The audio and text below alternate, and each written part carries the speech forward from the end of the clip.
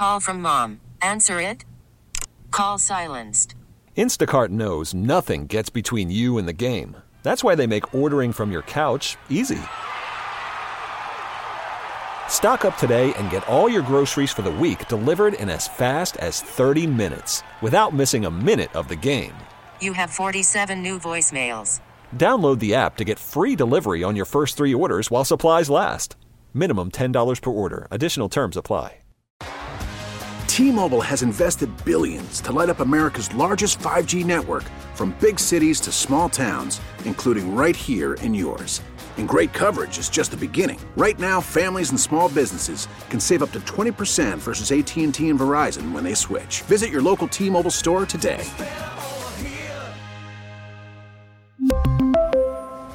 Plan savings with 3 lines of T-Mobile Essentials versus comparable available plans. Plan features and taxes and fees may vary.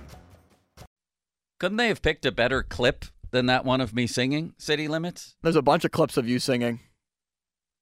That one hurts. I mean, I'm not really singing in that one. I may have been singing to Ron. That's a private moment that I think Horse clipped off against my will. Should I sue him? Horse or Folsey. One of those guys did that against my will. No, they're off to other things. I'll tell you that right now. It's wonderful to have you today. Good to be with you. Never really know who's coming in. Could be you. Could be Fort Myers. Could be Nellie. Nellie was in on Monday.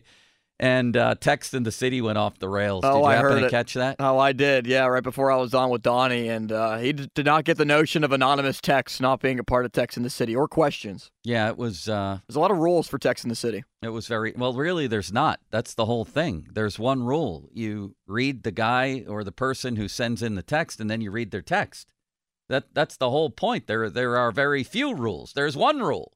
You read the text. As long as they put a name on their text. Yes, and we'll emphasize that today. Did I say it was JP Roofing and Siding that brings us off the top? Off the top. And that we have Mark Cabali at noon. And did you tell me that Gormy the Owl is in? He is, 1 o'clock. I haven't spoken to him in, it feels like decades. He's a great man. Another man who's been freed here now that, frankly, now that Ron is gone. I think I got vibes about Ron, about either, people from maybe the competing newspaper, whatever. I would get vibes from Ron. Nothing necessarily that he said, but the vibes were very clear. It was Ron's gruff vibe. Do you remember that one? Yes, I do. City Limits? He'd give you a little look or It was like a dad. It was like a dad. All they had to do was give you a look, and you knew not to do that. Don't disappoint your dad. That bad. Dad said so, right? One look from Ron. And I knew that maybe Gormy the Owl wasn't the best idea to come on. Kevin Gorman. I like Gormy. Pirates. Yeah. He grew up a couple streets over from me. Is he a Baldwin legend? He is. The Owl? He is, yeah. Was Gormy the Owl the name of a cartoon character? I have no idea. I looked it up the other day and couldn't find it. And maybe I just didn't do enough research. That was a nickname I bestowed upon him years ago. Next thing I knew, everybody's calling him Owl. I'll have to start calling him that. Yes. Hi, Gormy the Owl. Just Owl. Just call him when he calls. Pick up the phone at 1 o'clock and say, hello, Al. Will he give me one of those sighs like Ron? He might, yeah. He might not like that, although I think it's grown on him. Yeah, we'll find out. So why don't we open, as we do on Wednesdays, with a little six-pack City Limits? Because as it turns out, the top 2 topics here are very, very newsy, in my not-so-humble opinion. I feel bad because there's a man named Buddy in here, and he was trying to put a sign up in the studio and using a power drill right before the show, and I became slightly perturbed because there's a little bit of scrambling here at the last minute. Buddy's a very nice man. His name is Buddy for a reason. He is. He's got a great smile. He's immediately your buddy, and that's very nice of him. And I said at the first break, you can bring in a power drill, you can break cement, you can do whatever you want to do, but I got to get through this six-pack. In fact, we'll offer Buddy one, won't we, City Limit? Yes, we will. Why don't you crack one? That sounds good. So I heard this on the afternoon show yesterday. I should have read the story, but I didn't. It was Rob Rossi in The Athletic talking to Sid about the Gensel situation. And Rossi joined the guys yesterday, and it was his opinion, but also his reporting, his interview with Sid, which gives Rossi the distinct impression that while Sid was pretty adamant that he wanted to go out with his guys, meaning Gino and Letang, that maybe he's not nearly as firm about Gensel, and also that if the Penguins wanted to launch a rebuild, he might not be going anywhere. Like, he's done everything he needs to do here. But let's hear a little clip of Rossi with the PM guys yesterday about his interview with Sid regarding Gensel. Yeah, I mean, I don't know if he's blessing trading Gensel. I think he is speaking very candidly when I asked him about this, how this is different than the Malkin and Letang situation. And it clearly is. He says, right? I mean, it's yeah, different. and he says, I asked him how often he really does get involved. He says he doesn't really, and I know this to be true from talking to other guys. If there's like a personal matter or a team issue, he'll speak to the GM, but it isn't something he typically does. And I asked him directly how the Gensel thing differs from the situation with the other big three, and the quote, I'll read it to you, is the fact that we played this long together and we've made all this commitment to be here. I didn't think it was something where you had to sit down and analyze too much. But then when I asked him directly if anything with Gensel between now and the deadline or after would change his commitment to Pittsburgh, and that's exactly the way I asked it. His first was no, and he says it's a decision for both sides, meaning Gensel and Dubas, but it doesn't affect how I view things. And I took that. Look, Sid's a very smart guy. He knows how I operate. I took that as Sid seizing the opportunity to sort of quell any fires be out there that, hey, if the Penguins start doing something drastic, I don't want to be part of it. I have thought, guys, that he's in this for the long haul no matter what, based off what he's told me and what others have told me. I think this is his way of saying it. Wow. That's what I have to say to that, City Limits. A lot there. Now, listen, if Sidney Crosby went on the record and said, I don't want us to trade Jake Gensel, that kind of puts a little bit of a squelch on the old market for Jake Gensel, doesn't it? Yeah, it closes the box. But this was very interesting to me, that what Rossi is gleaning from that conversation is everybody's wondering. I've said it a million times on this show lately that if you're Dubas, if you're Fenway Sports Group, you have to consider what launching a massive rebuild would do to your ability to keep Sidney Crosby in a Penguins uniform for the rest of his career. Because I don't care what anybody says, not that many people would disagree with the idea that they would love that. That's a necessity, I think. You almost have to do that, right? Yeah, just like Mario. I mean, there's no way. Yeah, and as long as Sid is here, I think the idea was it's incumbent upon you to try to win now. Well, maybe not. Maybe they could launch a massive rebuild or a partial rebuild, and it sounds like, at least according to Rossi, that Sid would be okay with that. And he thinks that that's the message that Sid is putting out there. I'm heartened and happy to hear that. He sounds 100% committed to the team no matter what happens, that he's going to play his final days in Pittsburgh and ride off into the sunset no matter what the instance is. Yeah, now he wants his other guys with him. Yes. That's very clear. He wants Malkin and Letang. But everybody else is fair game. He's not publicly going to the mat for Gensel. I guess that's the other bit of news here, the combined bit of news. A little bit surprising. Thank you, City Limits. You're welcome, Joe. That was wonderful. Please crack one. How about this little nugget as news item number 2? Could have easily been news item number 1. Chad Johnson, the artist formerly known as Chad Ochocinco, who incidentally hugged Ron Cook in the Bengals locker room once, and also interacted with me at an Applebee's in Georgetown, Kentucky, where the Bengals had training camp. But that's beside the point. Says that a little birdie tells him, and I said this many shows ago. What show was this on, City Limits? Now I can't find it. Can you find it? I can try. So I give credit where credit is due. Just Google Chad, Birdie, and Russell Wilson. He says, a little birdie told me, and I said this many shows ago, Russell Wilson's coming on over to the Steelers. You have the sound for this? Would you like to hear it? You're like Radar O'Reilly from MASH. You get things before I even think of them. Thank you to the PM team. You're a miracle worker. Yes. What podcast is it? Do we know? Yeah, we'll get to that later. Let's hear the sound. We got to work on the Steelers. Now, a little birdie told me, and I said this many shows ago, if Russell Wilson coming on over there to the Steelers, Cleveland had Deshaun, or the AFC gonna be hell. I think right now, I saw DraftKings, the betting favorite is Justin Fields to end up in Pittsburgh. No, he's going to Atlanta. I always said I thought he would be Michael Vick too. Wowza. Thank you, NFL insider Chad Johnson. Well, here's the thing. The state of sports, quote, media nowadays, players are just as liable to break stories as anybody else. That's fair. When will Jason and Travis Kelce start breaking news on their podcast? Don't they already? I believe him. No, I don't. Do I believe him? Do you believe him? I don't know what to believe at this point. I hope that he's telling the truth. That's a better way to phrase it. I hope he's telling the truth. Russell Wilson gets shredded here on all our shows, everywhere in town. What's wrong with Russell Wilson on for nothing? You can get him for the vet minimum. That's the only appealing thing for me is that you're paying him absolutely nothing. Well, how's this for appealing? City limits. Russell Wilson won some games this year while his own organization wanted him out. Now, there's this belief that players hate him. I think they did. I think he came in high on his horse, pun intended, in Denver, and he turned people off the first year. But you notice this year, I think he buckled down.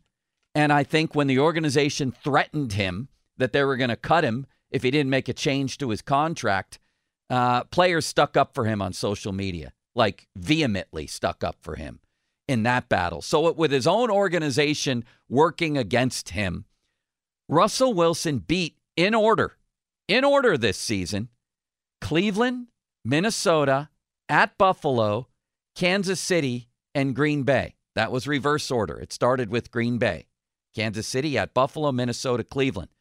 That's a pretty good little run. And Russell Wilson had 9 touchdowns and 0 interceptions in those games. He had 7 or 8 multi-touchdown games. I mean, he's Dan Marino compared to what Pickett was delivering. Guess how many games he had with a passer rating over 100 city limits? Wrong. He had 8 games with a passer rating over 100. What's wrong with this guy? He's 35, just turned 35. Again, with his own organization working against him, he beat good teams and at times played really well. Did you watch the game in Buffalo? I think it was great. Thursday night game, maybe Sunday night game. He was 24 of 29 for a $193, 2 touchdowns, no picks, 117.4 rating, and he ran for 30 yards and a bunch of first downs and kept plays alive against a good defense back when it was healthy. I don't understand. We can disagree who's the best guy of all these people mentioned, and Jimmy G's the latest one who's mentioned. But the idea that Russell Wilson is to be summarily dismissed as a horrible idea and a joke, what are people talking about? Do you see what they already have here? I'd love to see Russell Wilson here. And he got benched for Jared Stidham for the last 2 games because they didn't want him to get hurt and have to pay him, $50 million. Yeah, I've told you about my friend Glenn Stidham from Buffalo. He was 7 feet tall and he didn't want to play basketball, even though everybody wanted him to play. And the last time I saw him, he was picking berries off a tree on Main Street in Buffalo. He could have been Taco Fall or Bowl or Minute Bowl. He could have been, but that's beside the point as well. Next. Was it just me, or did the Penguins sound strangely satisfied and pleased with their game last night? I mean, this has become Alice in Wonderland stuff. We're all in, is it the looking glass where everything is distorted? What the hell is going on here? The Hall of Mirrors? Yes, they had a mediocre team come in here with the worst penalty kill in the league. They were giving up chances left and right, which I actually like. For a lot of the game, I liked this. I'm good with 4-4, 5-5, 6-6, 7-6. There's this misguided idea that you want to increase the ability to win by playing close, low-scoring games. To which I ask, what's the difference between a close, low-scoring game and a close, high-scoring game? None. The knock against high-scoring games, it becomes a crapshoot. Everybody's scoring. You win or lose, you can't guarantee anything there. The Penguins lead the NHL in 1-goal losses. Most of them low scoring. Isn't it 19 now? I don't know. But Crowley thank you, City Limits. Crowley had a good stat yesterday. It was 18 games that they have lost by either 1 goal or 2 goals where the second goal was an empty netter. Well, I question Crowley's stats. They've been wrong before, but he is very, very on top of things. The Global Research Bureau. No, he is. Does he have his own research bureau? Of himself, himself, and I. I think he does. That's a good one right there, is 18 one-goal losses. So tell me the difference in risk between you're protecting a 1-0 lead and you're protecting whatever, a 6-5 lead. Well, there is no difference. The same concept. There is no difference. I would rather see, as we spent half the show yesterday, seeing the Penguins, indulge in their DNA, take way more chances, activate Letang and Carlson, and go for freaking broke. That's what I want to see. Could it be worse? I don't think so. So they lost 5-4. At least they scored some goals. At least Carlson, he scored for both teams basically, but at least he was sort of on his horse a little more. What was the word that Colby Armstrong used? Oh, yes. I was listening to him last night. Carlson went rogue on that play. I think it was the goal for the Penguins. He went rogue on 2 of them, one for the other guys. But the one for the Penguins, carrying the puck down the wall. That creates chaos on the other side. The Penguins are so paranoid about giving up odd man breaks, and they give them up anyway. So forget it. Try to score. Go for broke. Play offense. Take your chances in 5-4 games, okay? The key factors when the teams were so good in 16-17, it was the Trevor Daley's, Brian Dumoulin's pinching along the wall, keeping pucks in, and continuing play in the offensive zone, and it's just not as efficient. Pinch more, jump in more, but pinching you do without the puck. I want to see Letang and Carlson head down the boards, take chances, get deep in the offensive zone, lugging the puck themselves. That's what I want to see. And then Sully after the game, do we have that clip? City Limits? But having said all that, I kind of like the tenor of the game. They still lost. They still gave up ridiculous chances. I disagree with Josh Yohe. Nedeljkovic, I thought, was amazing for a lot of the game. Yeah, he probably wants the last goal back, but you know who else wants it back is Sid and Tanger, who let a guy walk in to within like 20 feet of the goal for a clear and wide open shot. Yeah, no doubt. In overtime. And Sully must want it back too. He starts his 3rd line on the overtime. I like Lars Eller as much as the next guy. Nice little hockey player. Good leader. I don't want him on the power play, and I don't want him starting overtime. Him and Invisible Riley Smith. His Invisible Riley Smith. His mistake the other night on the power play led directly to a shorthanded goal. And then last night, he's starting in overtime? Lars Eller? I'd rather have Carl Eller starting in overtime. Do we have the Carl Eller pork rinds quote somewhere? We have the Mike Sullivan clip. Anyway, so what are you doing, Sully? You have stars. It's still high-end stars. Malkin had a great 3rd period, never saw the ice in overtime. Sid barely saw the ice. Come on. We're starting these guys? And then after the game, they just suffered a gut punch, soul-crushing, eyebrow-ripping off loss to a team they're still chasing, by the way, and this was Sully. Well, it's a tough one. It's disappointing because I thought our team competed really hard. I thought, in some of the ebbs and flows of the game, certain things didn't go our way. A couple of the goals were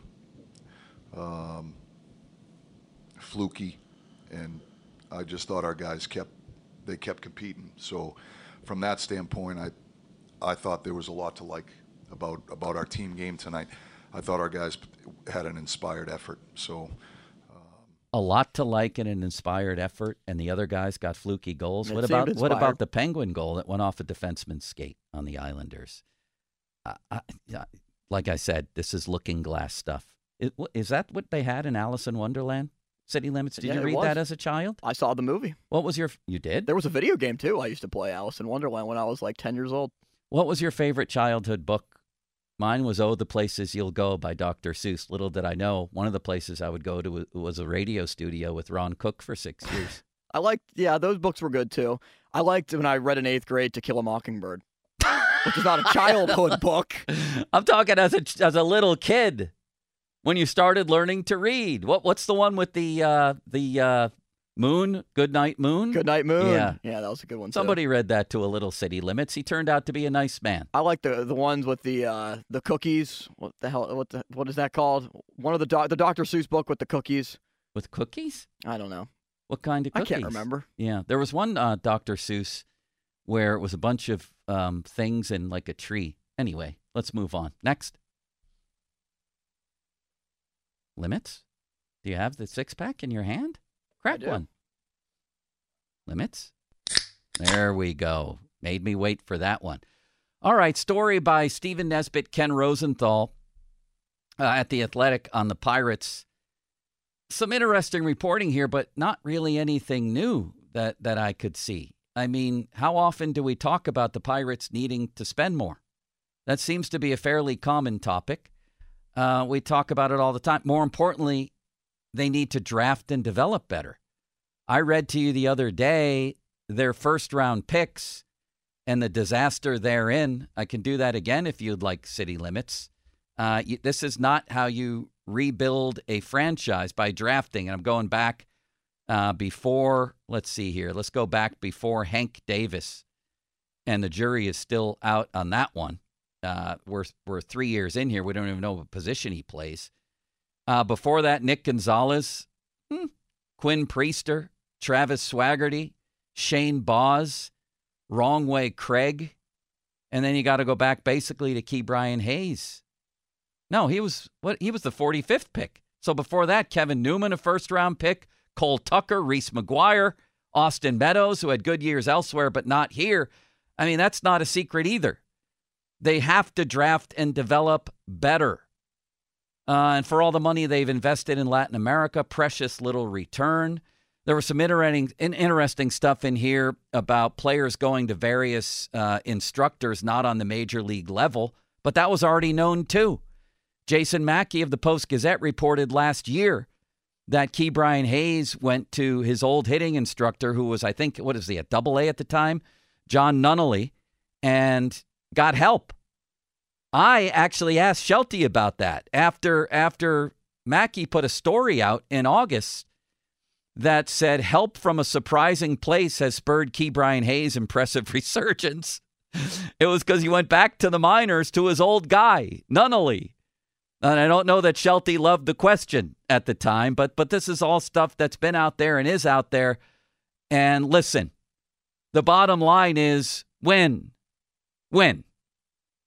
By any means necessary, win. And as Bob Nutting and everybody with the Pirates back then, that regime, Neil Huntington, Frank Coonley, as they learned in 2013, 14, 15, that when you win, all those stories disappear out into the ether. They're all gone, those stories. You know what they're replaced with? Positive stories. Because the truest cliche in the history of sports is that winning cures all. Is there a way to win with their payroll? Yeah, of course there is. Tampa Bay does it every year. The Orioles did it last year. They draft and develop. Great. And now they've made some supplementary big moves. Yeah, there's a way to do it. Win. Pitt, Wake Forest. Oh, my God. Disaster. Oh, my God. I have new headphones here, City Limits, and I put those on for the second half and was listening to happy music while I was watching that debacle unfold.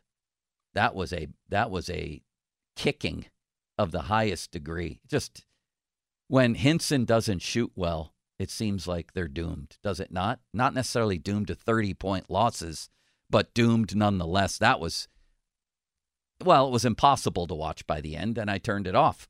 It also doesn't help when Wake Forest makes 61% of their shots and Pitt makes 29. That's the thing. 10 threes for Wake Forest on 20 attempts, 50%. So now we have a situation where Pitt really needs to win at Clemson, period. They have to win at Clemson.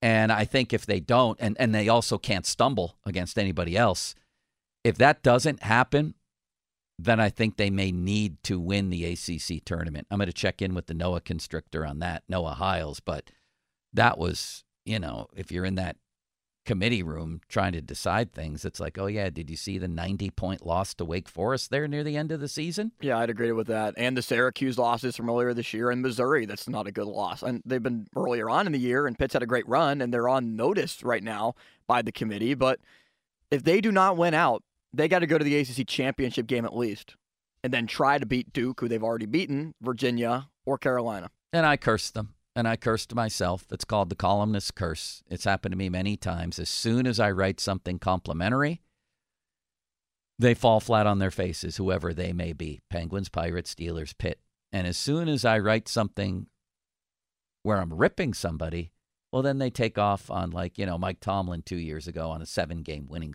stuff like that. It's the curse. It's the curse of the savvy old news hound. I wrote yesterday that Jeff Capel did the best coaching job in Pittsburgh last year and is on his way to doing it again. And that this Pitt team, while they probably would lose a lot of times to those old Howland-Dixon teams, actually have a better chance of advancing in the tournament, if that makes any sense, because they have more shot makers. And then they go out and shoot. What did they shoot? 29%? 29. Thanks a lot. All right, Limits. That should do it for a six-pack. Did you enjoy that? I did. Always great to start. Let's go back to the Rossi-Gensel situation. And let's hear more from Rob Rossi's appearance here, and also whether it sparks in you thoughts of, wait a second, what if Sid was okay with a massive rebuild? Like, what if he's, grateful that they've kept the band together, and as long as he's with Gino and Letang, no matter what happens, he'll be okay type of thing, and wants that part of his legacy to end in Pittsburgh? What about at least a partial rebuild? Kyle Dubas talks today at 2 p.m.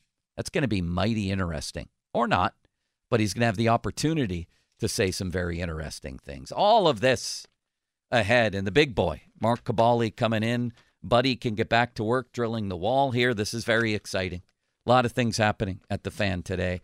Fan Twitter brought to you by South Hills Kia Peters Township. Visit them at southhillskia.net. Hotline presented by Sullivan Super Service, providing trusted plumbing and HVAC service for over 50 years. And the text line brought to you by Edgar Snyder & Associates, personal injury law firm, where they always say there's never a fee unless we get money for you. All right, let's talk NBA with FanDuel. Get buckets with your first bet on FanDuel in partnership with Valley Forge, America's #1 sportsbook, because right now new customers get $150 in bonus bets with any winning $5 bet.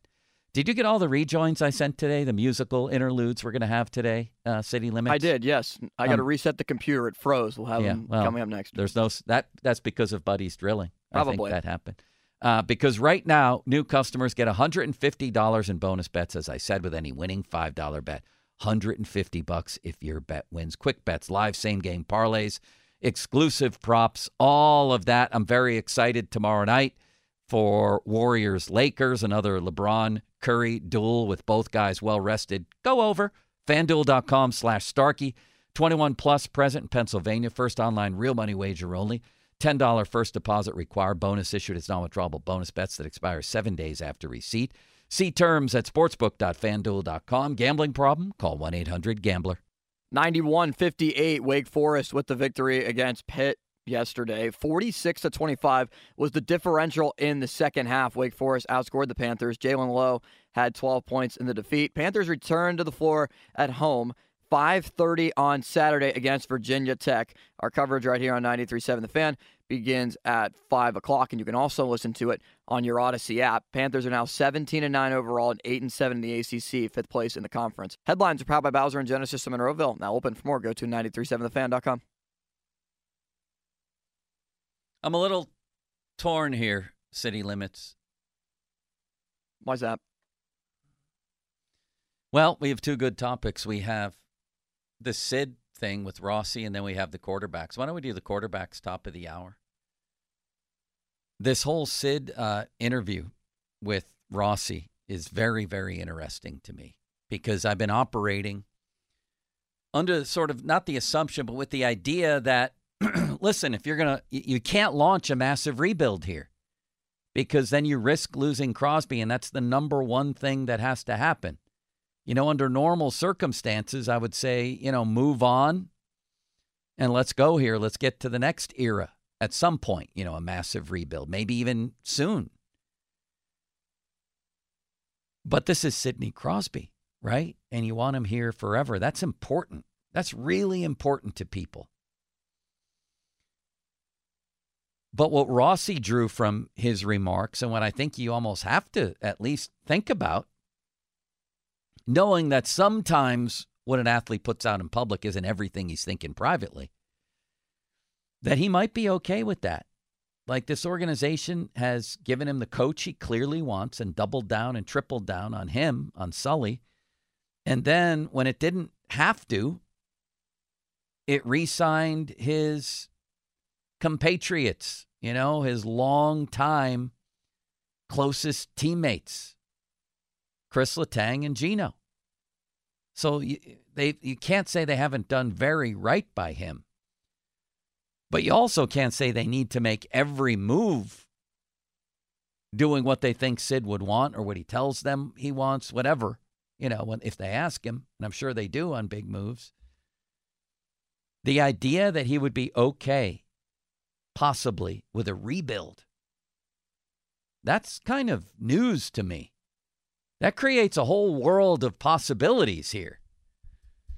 It's kind of like Taves and Kane staying through most of what the Blackhawks were trying to do. They eventually, moved on from Kane. But it kind of reminds me of that. And how long? And then I start thinking, how long would it take? And I heard Rossi talking about this too. Like, the sooner you start, the sooner you get to where you want to go, right? Right. And I mean, we just don't see that at all from athletes anymore. Like, it used to be a legacy type of thing. It still is for a lot of people. Crosby, it seems to be the case. Same thing with Ovechkin. Who else other than those two in terms of stars right now? And a lot of guys still have, like McDavid and Austin Matthews, have a lot of time left and a lot of ways that their career can unfold and shape. But Taves, Kane, and others, I mean, think about Patrick Marleau, all the years with the Sharks, and the time that he spent away from them. It does not happen very much at all. And Sidney Crosby seems content that no matter what happens, he's won his cups. If they win again, great, fantastic. Well, that's what Rossi said, right? It's all right. He's just okay. Yeah, that's what Rossi said, that's the vibe that he gets from Sid. So what does that mean with Gensel then? To me, it means you can trade him and you're not going to get on Sid's wrong side here. That's what it sounds like anyway.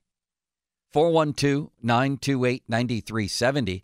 And clearly, the attempt to bring in 30-somethings and keep winning that way just isn't working. What could Gensel bring you? A really good prospect and a first-round pick, maybe? Might that be a nice little way to get things jump-started? Then you start talking about maybe trading some other veterans. I mean, obviously, it's going to be Sid, Gino, and Letang. That's what Sid wants, no matter what. So you got to get creative and figure out another way to do it, even if it's going to be a soft rebuild. I think in some ways people will be excited about that. It beats this, doesn't it? Yeah, just this middle-of-the-pack purgatory-like spot the Pens are in. Purgatory is a good idea for it, or a good word for it. And I don't think anybody would begrudge Sid if he wanted to leave, if they launched that kind of rebuild. Not a single person, I don't think, would. Like, go out and win it. But as Rossi stated, he's won 3 cups. Like, what else does he really, this isn't Ray Bourque. He doesn't need to go out and chase the cup that he doesn't have. He's got 3 of those babies. Let's hear more from Rossi with the PM guys yesterday. Does the computer work yet? I think they should. I don't think they will. I think that the combination trading of Gensel he's talking about having this, injury that's going to prevent him from playing through the trade deadline, and also so look, teams aren't going to get a chance to see him before that. You don't know what he's going to come back like. He's a list of 12 teams which he can sort of decline a trade to, which certainly limits the Penguins' options. He made that and then list at that before point, the season, right? Just so people know that. Yes, before. Yes, so the way those lists work is you hand that list in and before the season.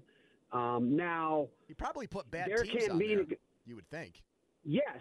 Well, often you put teams where you don't want to go. If it's a city you just don't want to go. I mean, despite Connor McDavid, Edmonton ends up on a lot of players' list because they don't want to spend time in Edmonton.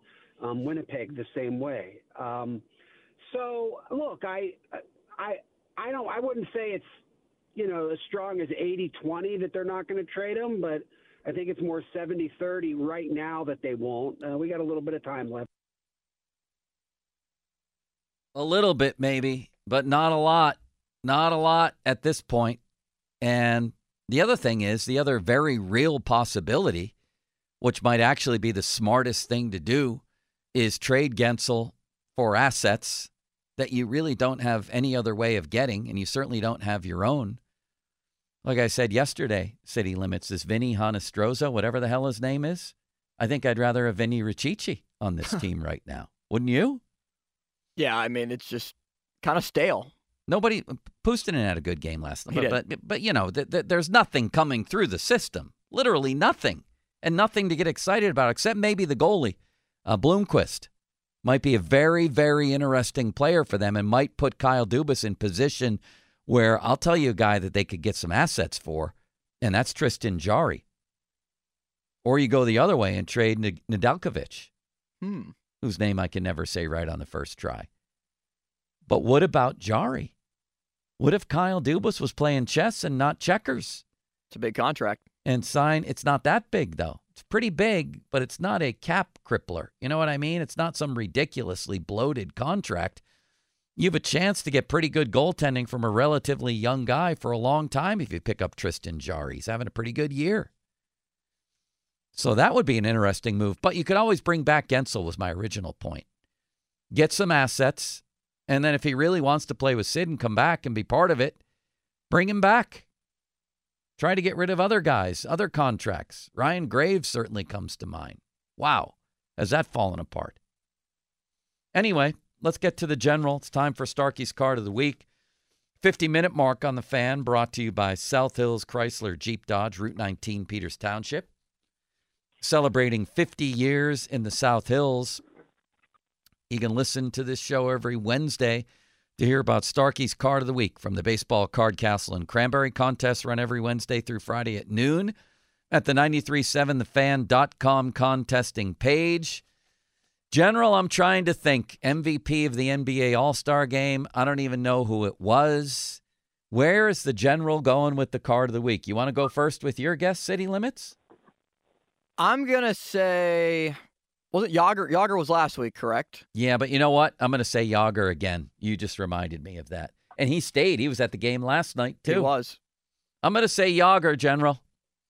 Gentlemen, good morning. Thanks for having me. Great guess. We nailed Yager last week. All this Penguin talks make me want to shift gears. I'm going with Paul Skeens. Ooh, I like that. Talking about the Buccos. I got a 2023 Bowman's Best Paul Skeens, first card in a Pittsburgh Pirate uniform. Time to start talking about spring training. I love that one. I was reading a couple of accounts of people watching him up close in spring training. And, man, they say it's something to see. Something to see. So thank you, General. I like that one. You optimistic this year? Yeah, semi-optimistic. I think if Cruz is healthy, you add 30 homers to your lineup. That's a big deal. The other thing I think to watch is, there's a new rule started 2 years ago that if you keep your first-round pick in the big leagues from opening day, you get a bonus first-round pick. So I don't know that it's out of the possibility that Skeens would make it. I know it swims upstream with what the Pirates typically would do because they'd rather have that seventh year of control. Yeah. But I'm wondering if maybe if he shows himself in spring training, if it's a little different than it's been in years past. Well, I wouldn't hold your breath on that one, but who knows? It could happen if he lights it up in spring training. If he lights it up in spring training, he should go north with the team. Well, forget about that and just think about the new premise. Is not getting an extra first-round pick worth 3 months of a bonus 3 months of Paul Skeens?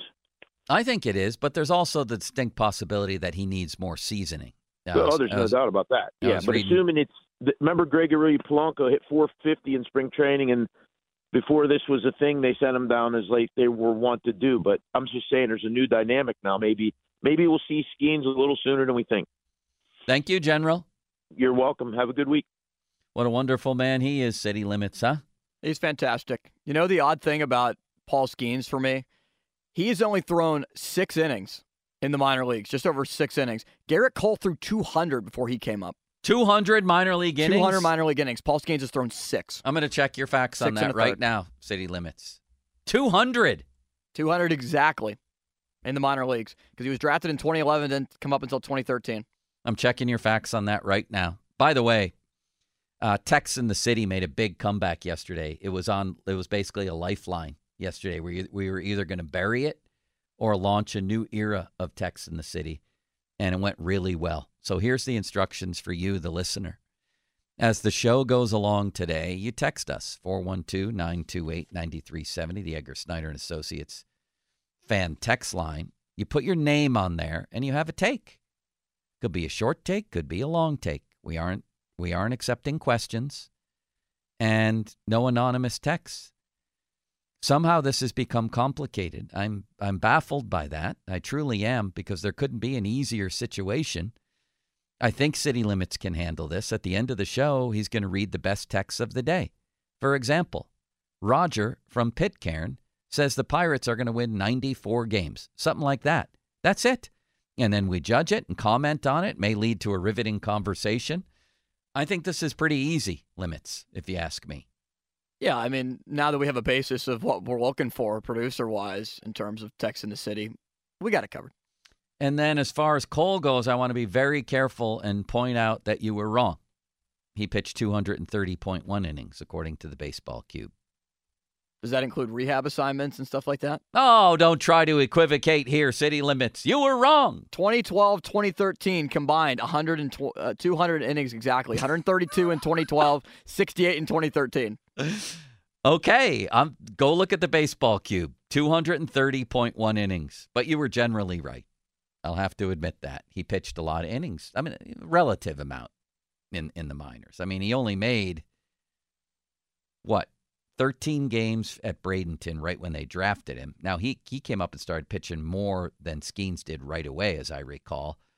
12 games in Altoona and 13 appearances in Indy. So it sounds like a lot, but really, he rocketed through the minors and was with the team by June, within a year of his draft day. Less than a year after he was drafted. He was drafted in 2011 and didn't come up until 2 years later. So Paul Skeens, you're talking about months.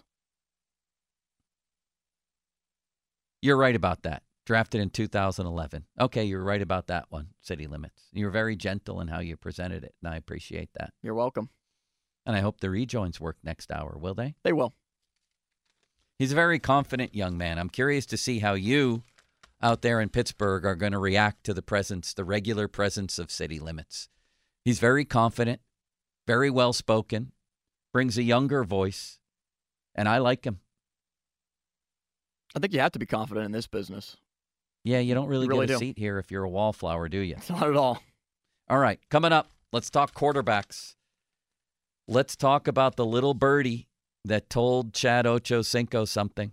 And then we'll talk about the latest name that has entered at least the conversation. And, you get so many Steeler people who want to shoot down every single thing. Okay, so what if Mason Rudolph doesn't come back? Are we allowed to talk about the possibilities? Like, why wouldn't Russell Wilson be a possibility? To get a guy who had 26 touchdowns, 8 picks, beat several good teams, and would come here for nothing. Are we allowed to talk about it? Yes, we are. We will.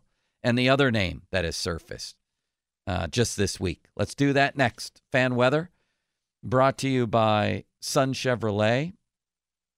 Check out special financing for qualified buyers on new Silverado 1500 trucks. I have 57 today with sunny skies throughout the day and a low of 26. The big boy coming up at noon, that's Mark Cabali in studio, sitting right in Ron's old chair. I'm going to have to text Ron a photo of that one. I'm Austin Bechtel with your fan headlines. Islanders beat the Pens last night, 5-4 in overtime. Penguins are back in action on Thursday at PPG Paints Arena. Pens have lost the last 2 games in a row, 3-5-2 in the last 10. Montreal comes to town. Pens are currently 7th place in the Metro, 56 points overall. That's 9 points back of Philadelphia for the final playoff spot in the Metro. Also trail the Detroit Red Wings by 8 points for the second wild card in the East. Headlines are powered by Bowser and Genesis of Monroeville. Now open. For more, go to 937thefan.com. Call from mom. Answer it. Call silenced. Instacart knows nothing gets between you and the game. That's why they make ordering from your couch easy. Stock up today and get all your groceries for the week delivered in as fast as 30 minutes without missing a minute of the game. You have 47 new voicemails. Download the app to get free delivery on your first 3 orders while supplies last. Minimum $10 per order. Additional terms apply. We really need new phones. T-Mobile will cover the cost of 4 amazing new iPhone 15s, and each line is only $25 a month. New iPhone 15s? It's better over here. Only at T-Mobile, get 4 iPhone 15s on us and 4 lines for $25 per line per month with eligible trade-in when you switch. Minimum of 4 lines for $25 per line per month with autopay discount using debit or bank account. $5 more per line without autopay, plus taxes and fees. Phone fee at 24 monthly bill credits for well-qualified customers. Contact us before canceling account to continue bill credits or credit stop and balance on required finance agreement due. $35 per line connection charge applies. See T-Mobile.com. After the end of a good fight, you deserve an ice-cold reward. Modelo is the mark of a fighter. You've earned this rich golden lager with a crisp, refreshing taste. Because you know, the bigger the fight, the better the reward. You put in the hours, the energy, the tough labor. You are a fighter, and Modelo is your reward. Modelo, the mark of a fighter. Drink responsibly. Beer imported by Crown Imports, Chicago, Illinois. So I hear that Sully, the other Sully in town, has been reassigned to a senior offensive assistant. I don't think he did a bad job when he was called upon this year. Of course, I would have looked good after Matt Canada, right? They could have hired you, City Limits, to design their offense, and it would have looked better than what they had. Couldn't have been worse. No. So, who's the quarterback's coach going to be? That's my next question. And they need an assistant quarterback's coach. Although, do you really need an assistant quarterback's coach? I didn't even know they had an assistant quarterback's coach, David Corley. Why do you need an assistant? There's only 2 or 3 guys. Well, I mean, that you're really dealing with. Why not have a staff like the Rams in San Francisco where there's a bunch of different good offensive minds in town? I guess. I think sometimes it gets cumbersome. Too many voices in the ear. But it sounds like Artie Smith may be bringing in some of his own guys, right? That's what it sounds like to me. All right. Limits. We've got a bunch of things to talk about here. We have the big boy coming in. Let's talk quarterbacks because a new name was thrown out this week in the Steelers quarterback derby. And that is good old Jimmy G. Peter King dropped that one. He referenced Dulac's report about how the Steelers don't really want anybody who's like coming in as a starter. They don't want to sign anybody like that. To which Peter King wrote, "Come again?" And then something to the effect of, "You're really going to go to camp with Pickett and maybe Rudolph in this division?" Well, yeah, it sounds like they might, although I'm not convinced they really want Mason Rudolph. I'm not convinced of that one bit. But I'm going to ask you about all these people that have been thrown out there. Limits. And you tell me whether you love it, like it, no reaction at all, or you hate it. The idea of this guy being the alternate, let's say, to Kenny Pickett. All right? Okay. Because as far as I'm concerned, everything's on the table. Everything should be on the table. I've seen too many stories around this town, including the drafting of Pickett himself, that got poo-pooed by a lot of people around here and wound up happening. Okay? So, I'm still not sure that the Aaron Rodgers to the Steelers thing was as big a joke as everybody wanted to make it out to be. We don't know the machinations within those offices up there. Okay? We were told they weren't going to draft Kenny Pickett, but they did, last I checked. So now who comes in as the alternate? Keeping in mind, I guess, the Dulac report that they don't want somebody who wants to come in, as the starter. Somebody who wants to start. It just sounds funny saying that. But I guess that fits somebody like Ryan Tannehill, who knows he'd come in as the backup. So do you have your instructions, City Limits? Yes. In terms of love it, like it, or no reaction, or hate it. Right. Are you ready? I'm ready. Mason Rudolph as the alternate quarterback. I like it. Why? You bring him back in. in a good situation that he's familiar with. I don't know if he'd necessarily want to come back, but we saw the success that he had down the stretch. If he doesn't throw that interception in the end zone, and again, if it was on Mason Rudolph against the Buffalo Bills, maybe they have a better chance in that game.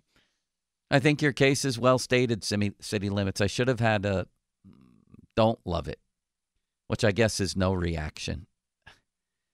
Listen, Rudolph proved me wrong merely by doing what he did. I didn't think he was capable of that. Am I convinced that he's a starting quarterback, a good one in the league, that he could be that? Not necessarily. There are worse options on this list, but I'm going to go with Instead of no reaction, let's do that. You want to practice that? A little better. There you go. There we go. That's it. One more time? That's good. That's a better one. Yeah, that was good. Love it, like it, or hate it. That's what I'm going for with Rudolph. Peter King throws out Jimmy G this week. Assuming he is cut by the Raiders, I don't want Jimmy G here. He stinks. No, Did you see him against the Steelers last week? He's not good. Or last year? Might as well have been last week. He probably did more in that game than he did in the actual one. No, I don't want any part of him. No, inconsistent quarterback that needs big weapons around him, and do the Steelers really have big weapons around him in this type of offense? Which we don't know what the Arthur Smith offense is necessarily going to be, other than using the tight ends a lot, but no, I don't like it. That's not an option. I hate it. Thank you. I hate it as well. No. Justin Fields with Dulac on the Rich Eisen Show. Do we have that little clip? Limits, I know you're having computer problems, and I don't mean to put you on the spot. I'm just curious. There's a couple in the system. A couple of what? Dulac clips from the chat with Rich Eisen. Oh, well, play one of them regarding Justin Fields. If you could, if it works. Rich, because they're committed to Kenny Pickett. Now, let me say this. Nothing, of course, is going to surprise me. And I say that because when Justin Fields was coming out, and at the time, I said this at the time, that if Justin Fields were on the board when the Steelers picked, which, of course, he wasn't and probably wasn't going to be. Right. I think the Steelers were picking 23rd, and he went, 8th or 6th or whatever he went.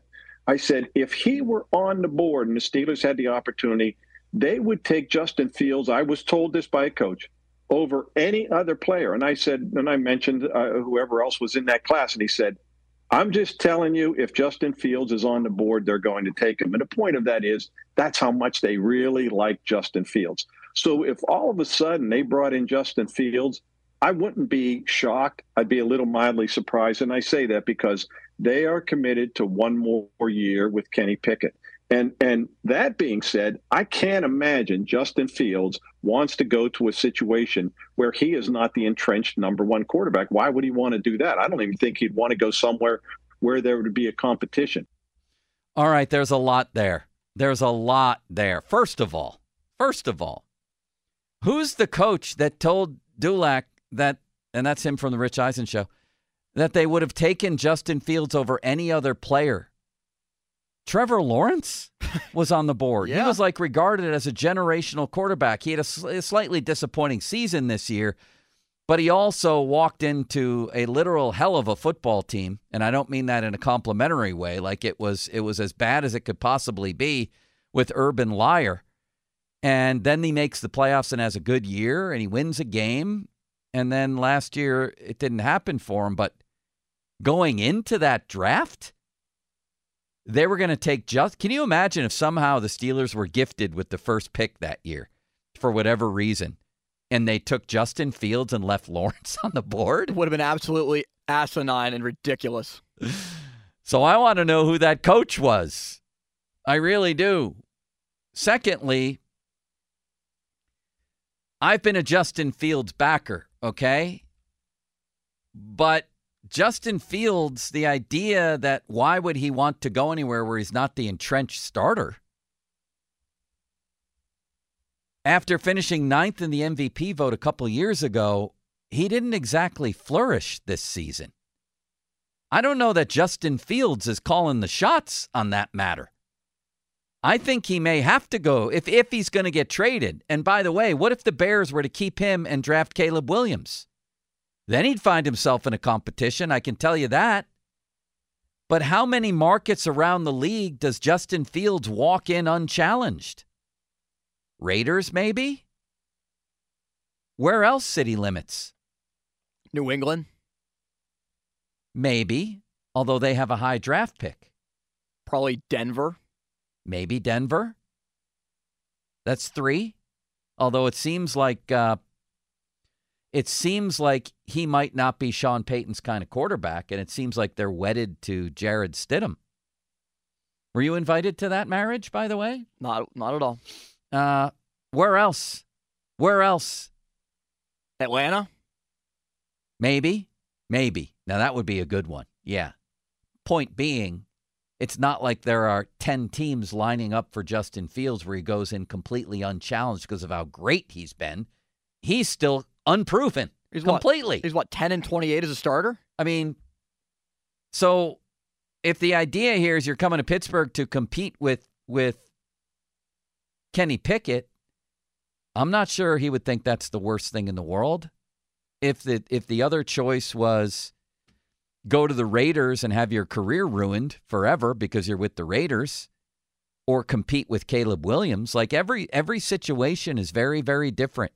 And there are no guarantees for him, and he's in no position to be saying, yeah, I don't think I want to go there. Well, guess what, Justin? That might be the only place that wants you unchallenged.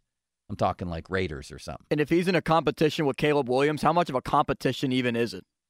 Basically none. Caleb Williams is going to be their guy. They pick him number 1. No doubt about it. All right. We are playing a game of love it, like it, or hate it, with possible quarterbacks that have been mentioned, legitimately. Kirk Cousins to the Steelers. Like it. Hate it. Way too much money for him, and he's coming off an Achilles injury. I think there are better options. Why do you like it? I'd be willing to spend the money because you have a known commodity in Cousins. Now, he's not a known commodity in prime time or the playoffs, which is a significant concern. Yeah, they don't worry about the playoffs around here as long as they're in it down the stretch. I'm willing to take a chance on him. What about the Achilles? I think he'll be back and be okay. He's not a mobile quarterback. We know that. He's a pocket guy. But at this point in time, when you're going to be dependent on the running game, why not bring in somebody like Cousins who's accurate, who can control a game, not a game manager, but has a lot of ability? This is one everybody is pointing to, and for good reason. For one thing, you bring in Ryan Tannehill, and Kenny Pickett is completely unthreatened. And I tend to think that that's what the Steelers want. I don't think they want Mason Rudolph back here, creating just a broiling quarterback controversy, because they already know. At least they bring in somebody else who can, in quotes, compete with him. Guys in this locker room wouldn't already be inclined to be in that guy's corner, the new guy. There are already guys in Mason Rudolph's corner, and if people are telling Dulac the right things here, there are already people in the offices who prefer Rudolph. You bring him back, you're lighting a match to a can of gasoline for a quarterback controversy. You are. Now, that can be a good thing sometimes, bring out the best in both guys, whatever. But it's also something that, in my experience, teams don't really love to create that situation. But this guy, Tannehill, you bring him in, he's just a very nice man. He's no threat. He knows Arthur Smith's system. The problem is he's no good anymore either. I hate this idea. Hate it. You? All the reasons that you gave make me say, because it is no threat. There's no competition. He knows he's the second in command. Yeah. Kenny Pickett has the freedom to be the guy. Now, that's probably what the Steelers want. That's not what we think is best, but that's what the Steelers internally think is going to be the best option this year. I think so, too. I almost expect that to happen. But if that doesn't happen, I would expect this guy. And I'm going to put a like next to this guy under the circumstances. Like if I had a team I was starting from scratch and wanted to win a Super Bowl, Jacoby Brissett would not be my guy. I just happen to think he's a good quarterback and a preferable alternative to the names that we mentioned and some we will mention, I thought he was pretty good for the Browns 2 years ago. He absolutely riddled the Steelers. 21 of 33, 200 plus, I think a couple touchdowns, great rating that night, and I thought he gave them chances to win most of the time. I'm going to go with good idea here. How about you? I'm in between good idea and Yeah, that's not good enough. You have to choose one. Limits. Okay. Why? He can win you a couple games, but as a suitable alternative if Kenny Pickett gets hurt for an extended period of time, yes, he's only a backup.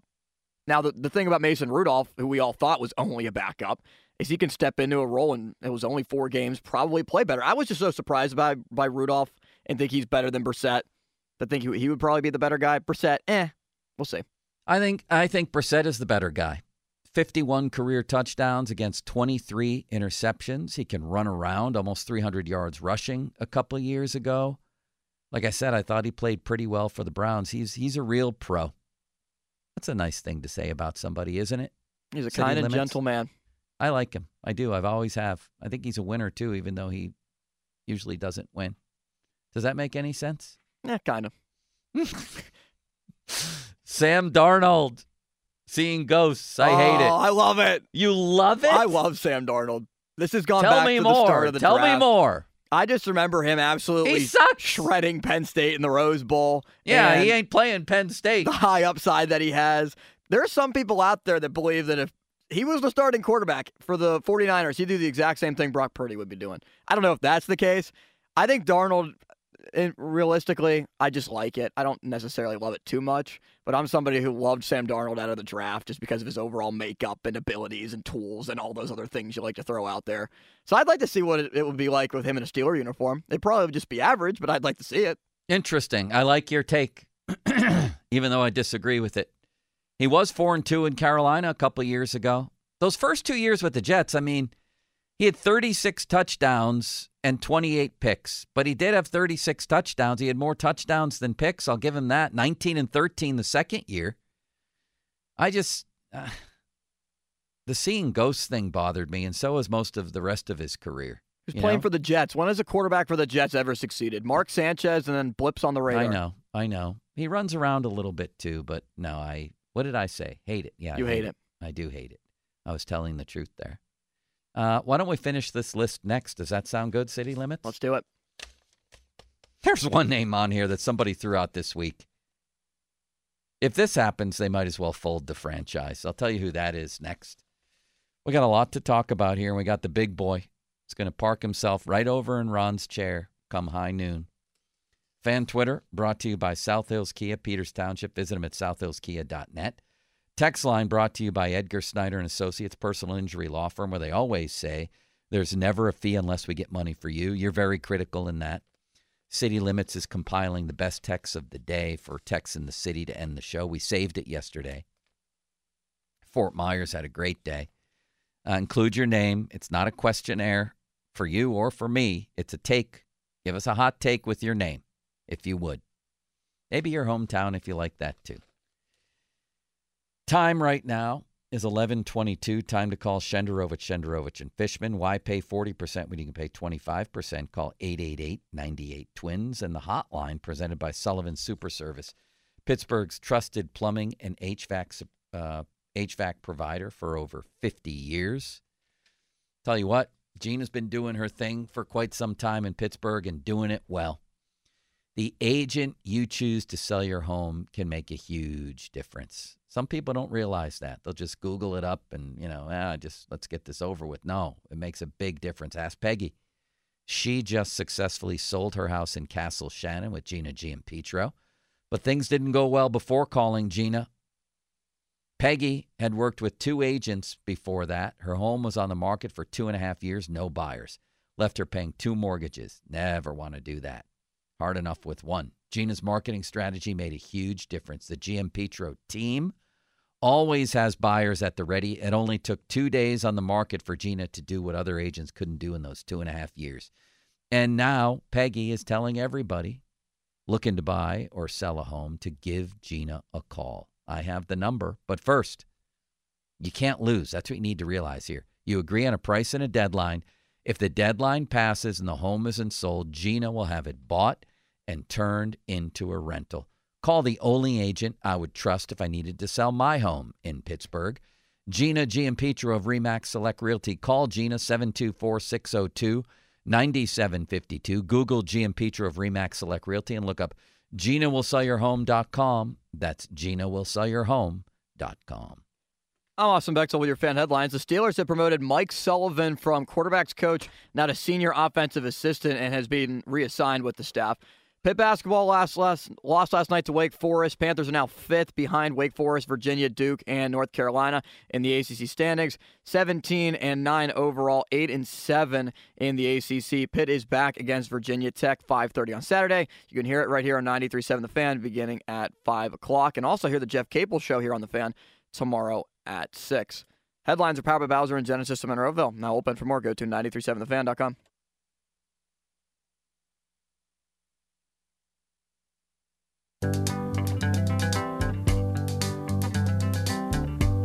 We're caught in a trap. Baseball is back, and so is MLB.tv. Watch every out-of-market regular season game on your favorite streaming devices, anywhere, anytime, all season long. Follow the action live or on demand. Track 4 games at once with multi-view mode and catch up with in-game highlights. Plus, original programs, minor league broadcasts, and local pre- and post-game shows. Go to MLB.tv to start your free trial today. Blackout and other restrictions apply. Major League Baseball trademarks used with permission. Because I love you too much, baby.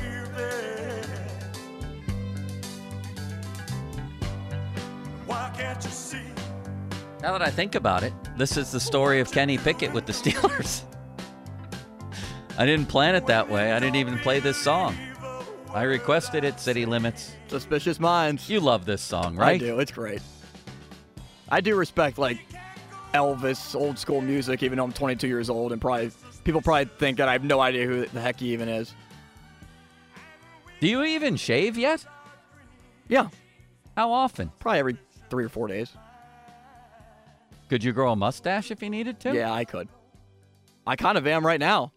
Yeah, it doesn't look like it's going away later. I went to Memphis. My sister used to live there, and we went to, what's the famous studio there where Elvis sang and Bob Dylan was in that studio. Johnny, everybody. It was Memphis, for God's sakes. But Elvis, he's big there, real big. And we had a great time in that city. Oh, my God. I forget the name. Is it Beale Street? That place is lit, as the kids say. It really is. I mean, literally lit. You know, it's just every place you walk in. It reminded me of Nashville. And you could just walk into a place randomly, and it's not just music playing. Any place you go, it's unbelievable music. What a city. They probably have stars everywhere as well.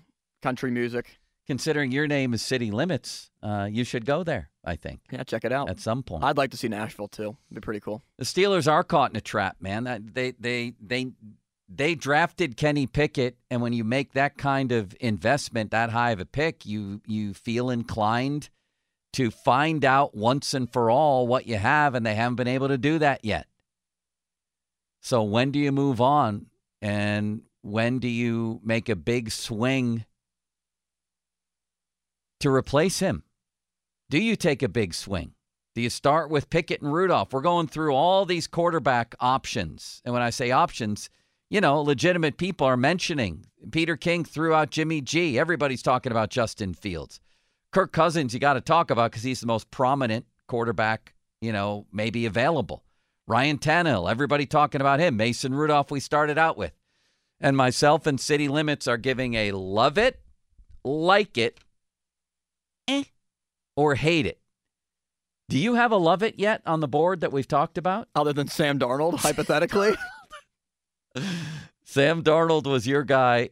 Did we talk about, what did we say about Justin Fields? We never got to Justin Fields. Oh, my God. The number one topic. Justin Fields. By the way, I have a trade proposal here. Field Yates from ESPN says that he would support this idea, and he thinks a second and a fourth round pick in different drafts would get it done.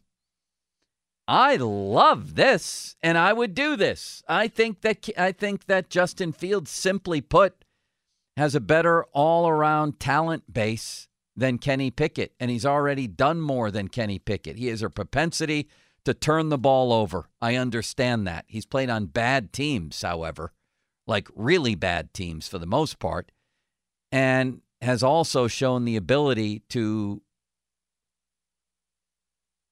well, finish ninth in the MVP voting. I mean, I was going to get into details, but that kind of speaks for itself, right? That's not a bad year 2 years ago. It does, and you'd imagine Chicago in that second-round pick would probably be this year. So probably what, fourth-round pick in the 25 draft? Yeah, a second-round pick and a fourth-round pick I have no problem with. This is a franchise that has no players left from 18 or 19, or one guy, I think, right? So, it's not like they haven't squandered drafts before. And Steelers, Bears trades have gone over pretty well when they've been made. I would do this. I love it. I don't think they will. Where are you with this one? No, I think there's probably about a 25% chance that it happens. I don't even think that much. If you flip a coin, and if it lands on heads one set of 4 tries, that's probably the probability. Not going to happen. You love it, though? I love it, yeah. Just bigger, higher upside. All right, Sam Darnold was our last one. You were gung-ho for that one. Marcus Mariota. I hate it. I hate it. Just as a backup. He's a backup at this point. Didn't he walk off the job with Atlanta? Was okay with Philadelphia when he had opportunities last year. He can't pass. He's done. He reminds me a little bit of Tebow. He's just so incredibly inaccurate. Like he's a little bit better of a Tim Tebow. No, I hate it. Gardner Minshew. As the starter? No, with continuing the game as an alternative to Kenny Pickett. Do you love it, like it, or hate it? We're not changing the goalposts here. I'm on Gardner Minshew. He did some good things with the Colts. Then why are you only I think he's kind of sporadic and wild as a passer. I'm worrisome when he throws it down the field that he's going to turn the ball over consistently. He's not going to be Mitch Trubisky. He's not going to be that bad, but could flirt in the same category. I like this, and I'm close to love here. I like it. I think Gardner Minshew is a pretty good player. 59 touchdowns against 24 picks in his career. 59 to 24. That's a pretty good ratio, my friend. Would you agree with that? I would. He got a little bit interception-laden last year with 9 picks, but he had 15 touchdowns, threw for 3,300 yards, and he was 7-6 for Indy. There's something about him, man. I like him. I do. 1 year in his first 2 years in Jacksonville, he had 37 touchdowns and 11 picks. I think he's a good player. I think we saw that against the Steelers. There's something about him. 1 year he ran for 350 yards. Yeah, I like this. I like this better than Mason Rudolph coming back here. He made the Pro Bowl last year. Well, so did Tyler Huntley, and he's next on the list. How do you feel about that? No, hate it. Slightly between hate it and I think there's a little bit of something there that maybe hasn't been explored enough. But yeah, no, it's close to hate it. Yeah. I wonder if he'd be able to translate to a different team compared to the scheme that he runs, which is so similar to Lamar Jackson in the way that he plays. Maybe. Drew Lock. No, hate it. Hate it. Because he's not very good? No, he's not. Yeah. Wildly inaccurate. This one got thrown out there this week. Now I'm forgetting by who, but it was a headline for one day. Oh, Zach Gelb of CBS Sports. Joe Flacco. I like it. What? The way that he's played with Cleveland with a lot of talent gone around nuts. him. A good defense. We're talking about, we're not moving the goalposts here as an alternative. Let's say Kenny Pickett gets hurt. Joe Flacco can still play. This is a one-year thing. This is not a long-term thing with Joe Flacco. He still shows that he's capable. I agree with you, actually. I just didn't think you'd say it. I like him better than Tannehill. I do, too. Yeah, it was a complete disaster of a playoff game. Other guys have had disastrous playoff games. Trevor Lawrence just had one last year, and he won the game in the end. He threw 4 picks. It happens. I thought Flacco was pretty good. No, I don't like it. Don't get me wrong. You like this? I think it'd be a decent idea and suggestion for a one-year deal. I'm more on this one. You know, I think Flacco can still throw the ball. There's no doubt about that. Look at some of the numbers that he put up. Like, everybody remembers the playoff game, and it did. It turned disastrous, but he was going throw for a while, and then it turned on him. I get it. But, this isn't like watching Drew Brees in his final years or Peyton Manning where they go linguini arm and can't throw a ball. No, he won comeback player of the year for a reason. He had consecutive just listen. And I realize he threw some picks, but, someone should tell the Steelers, without great risk, there is no great reward. Here were his games coming off the couch. 3 touchdowns, 309 yards against the Jets. 3 touchdowns, 368 yards against Houston. 2 touchdowns, 374 against Chicago. 3 touchdowns, 311 against Jacksonville in a win. 2 touchdowns, 254 against the Rams. He almost threw for 300 yards and 2 or 3 touchdowns in every single game. He had 13 touchdowns in 5 games. I can live with the picks. If I think I have a really good defense, and the Steelers always do, although they're not always right, then I can live with picks if you give me points. Picks for points, points for picks. I'll make that trade. I'll take it. It's like what we were talking about with the Penguins who can't score anymore. Give me some goals. Give the other guys some. I'll make that trade. That's why I like it. Offense. We have not seen this team be able to consistently score. I don't think even though Joe Flacco won comeback player, I think people are ripping him too much for the playoff game and not actually looking at what he did. You don't throw for 368 in his look at this. Listen to this. In his first 2 games, he threw for almost 700 yards and 6 touchdowns. That's not luck or fluke. You don't do that if you can't sling it still.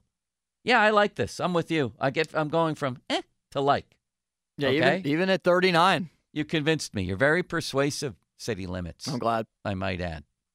Very persuasive young man. And I agree with you on that one. Carson Wentz. He's back in the NFL. I remember in that workout, he had like every color of every team that he ever played for. He was wearing like his Colts hat and his shorts from Philadelphia or whatnot. He stinks. I don't like it. Wait, what was he doing? When he did that workout before he ended up signing, I think it was with the Rams, he wore like every piece of gear that he had from different teams. Man, I don't know of too many cases that I've seen where a guy went from looking as great as he looked and potentially would be to turning into Duck Hodges, like the bad Duck Hodges, overnight. That injury ended his career, which allowed Nick Foles to step in and win the Super Bowl. That was it. When he got hurt on that field, I think it was in L.A., and he tore his ACL, his career was over. What year was that? 2017. I know, but he did come back and go for 27-7. He did come back and do that. That guy looks he was 3rd in the MVP in 2017. 33 touchdowns and 7. God bless me. 7 picks. He would have won it if he didn't get hurt. He was the odds-on favorite. And then 27-7 ain't bad. And then him and Peterson started to fray, and then he just fell apart. Wait a second. He had 27-7 for Indy in 21? Yeah, it was a good year, and they still moved Did you off know of that, him. Limits? Yeah. No, you didn't. I didn't know it was that good, but I knew he had a good year. So in other words, you didn't know that. They were a borderline playoff team, but they didn't feel like they wanted to stick around with him. 9-8. Holy horse milk. Since he left Philly, he's got 40 touchdowns and 17 picks. That's not that bad. No, it's really not. A little bit better than I thought it was. Thank you for that admission. Me too. No doubt. I thought Carson Wentz kind of mailed it in. Not intentionally, but his play kind of did. What am I looking at here? Yes, he had 40 since he left Philly. 27 plus 11 is 38 plus 2 is 40. 40 touchdowns and 17 picks. He led the league in interceptions in 2020 with 15. That was kind of the jumping off point for a lot of people. Yeah. 16 touchdowns, 15 picks. He's 31. I'm not saying he's been good. Those numbers are misleading. I'm aware of that, but they're way better than I thought. I mean, if I would have told you, hey, when Carson Wentz leaves Philly in his next, how many starts does he have? In his next 25 starts, he's going to throw 40 touchdowns and 17 picks. I might have said, well, wow, that sounds good for him. I'd so probably he's going to take have a little bit of a rebound. He's not winning many games, although he went 9-8 with Indy. Doesn't everybody go 9-8 with Indy? And then he played in Washington. I don't know. I'm up from hate it to with Carson Wentz. Yeah, might be an interesting guy. Josh Dobbs. I like Dobbs, but he kind of got exposed in Minnesota after a couple of games. We know what he is. Yeah, I'm with you on that one.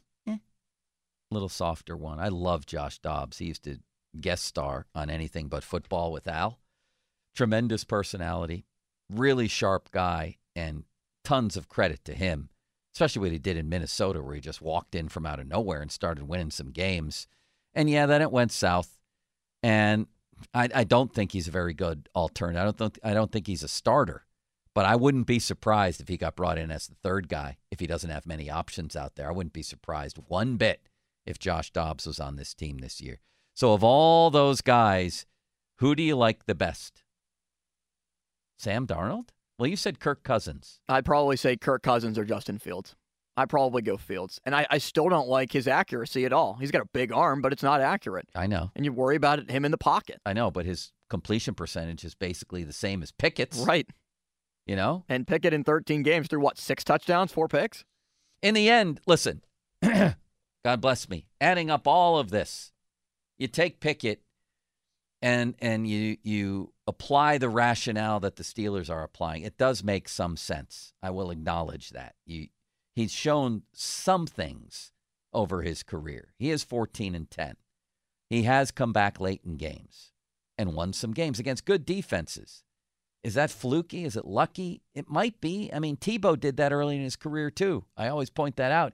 He had the record for 20 games into a career, fourth quarter comebacks. But he was the one, and Pickett is often the one who helps put himself in the position to have to come back. That's A. And then the other thing in his favor is he looked really good in his last full game, which was Cincinnati, as soon as Matt Canada left the building. So I can defend to a certain degree the rationale of, listen, we drafted this kid. It's not like he's shown nothing. We need to find out about him with a legitimate coordinator. I get that. I do get that rationale. It's kind of hard for me to compare Tebow with Pickett just because of the folk hero that Tebow became. But, yeah, you're right. It's the issue with Pickett of the coordinator, the scheme, the injuries, the ankle, the concussion, the issues with Mason Rudolph at the very end of the year. Was he going to be the starter? Was he not?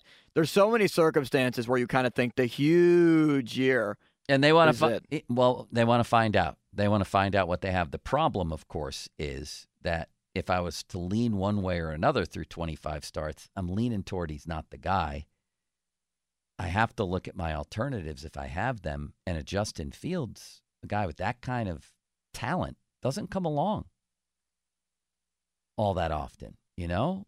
So I might still strike there. Plus, if it doesn't work out with Pickett, you've squandered another year here of your aging and battered defensive stars. At some point, the audition has to end. And the fact that the locker room is divided, according to a lot of reports in the last week and a half, over Pickett and Rudolph, who should be the guy, doesn't that tell you all you basically need to know? No, I still want to know more. But there's a lot happening there. It tells me I don't think they really, really want to bring back Rudolph. I don't think they believe, even the people who believe he might be a better option, think that he's the guy for the future. Like, we want to build around Rudolph. So I think that they believe they might be inviting just an incendiary situation with a built-in quarterback controversy. And I'm not so sure that they want that. But you know what? We're going to ask Mark Cabali, the big boy, about this. He's going to be sitting in Ron Cook's chair from noon to 1. Maybe we can entice him to stay longer. You think we can? Probably. What a high honor. Kevin Gorman at 1 as well. Gormy the Owl making his maybe first appearance in this show's history. I might have had him during Starkfest during the pandemic when I did the show from my basement. Might have had him back then. I'll have to check on that. 50-minute mark on the Fan brought to you by South Hills Chrysler Jeep Dodge, Route 19. Peters Township celebrating 50 years in the South Hills. I want to ask Cabali about the draft. I want to ask him about the quarterback. He's right behind you. Maybe. Here he is. He didn't even stop for pizza, which is a miracle. Huh? Free pizza. He says he's going back. That's where I'm going right now. Fan weather brought to you by Sun Chevrolet. Check out special financing for qualified buyers on new Silverado 1500 trucks. I have 57 today with Scunny skies. With sunny skies. I'm in too much of a hurry for the pizza. Guess what, though? High of 48 tomorrow with an 80% chance of rain. I'm sorry, city limits. Caballi next. Pens lost in overtime 5-4 to the Islanders last night at PPG Paints Arena. The Penguins are back in action tomorrow on a 2-game losing streak against the Montreal Canadiens at 7 o'clock. Pitt lost 91-58 to Wake Forest. Panthers' 5-game winning streak is now over. Pitt is tied for 5th in the ACC with NC State and Florida State. Wake Forest, now 9-6, is 4th in the conference. Headlines are powered by Bowser and Genesis of Monroeville. Now open for more. Go to 937thefan.com. You'll like this, Caballi. Listen for a moment. This is good stuff. You got headphones? Standing at the station, we don't know what to say.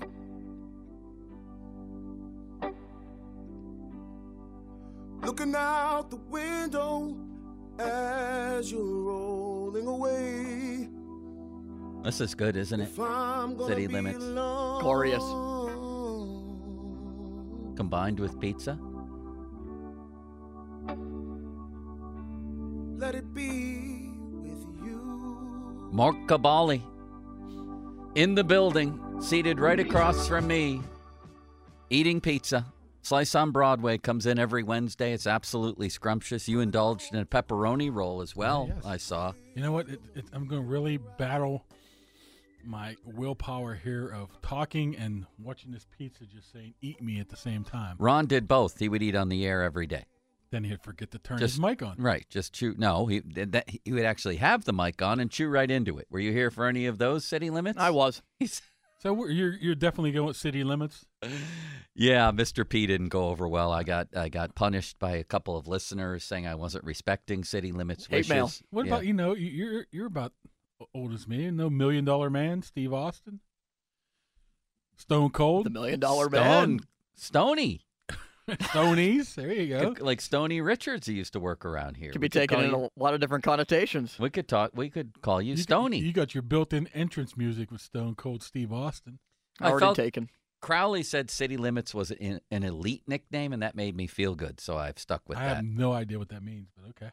You ever see the show Austin City Limits? Absolutely not. No, it's a country music show. No, Powers. Yeah, that's been used before. Yeah, that's the first one you tried to give me.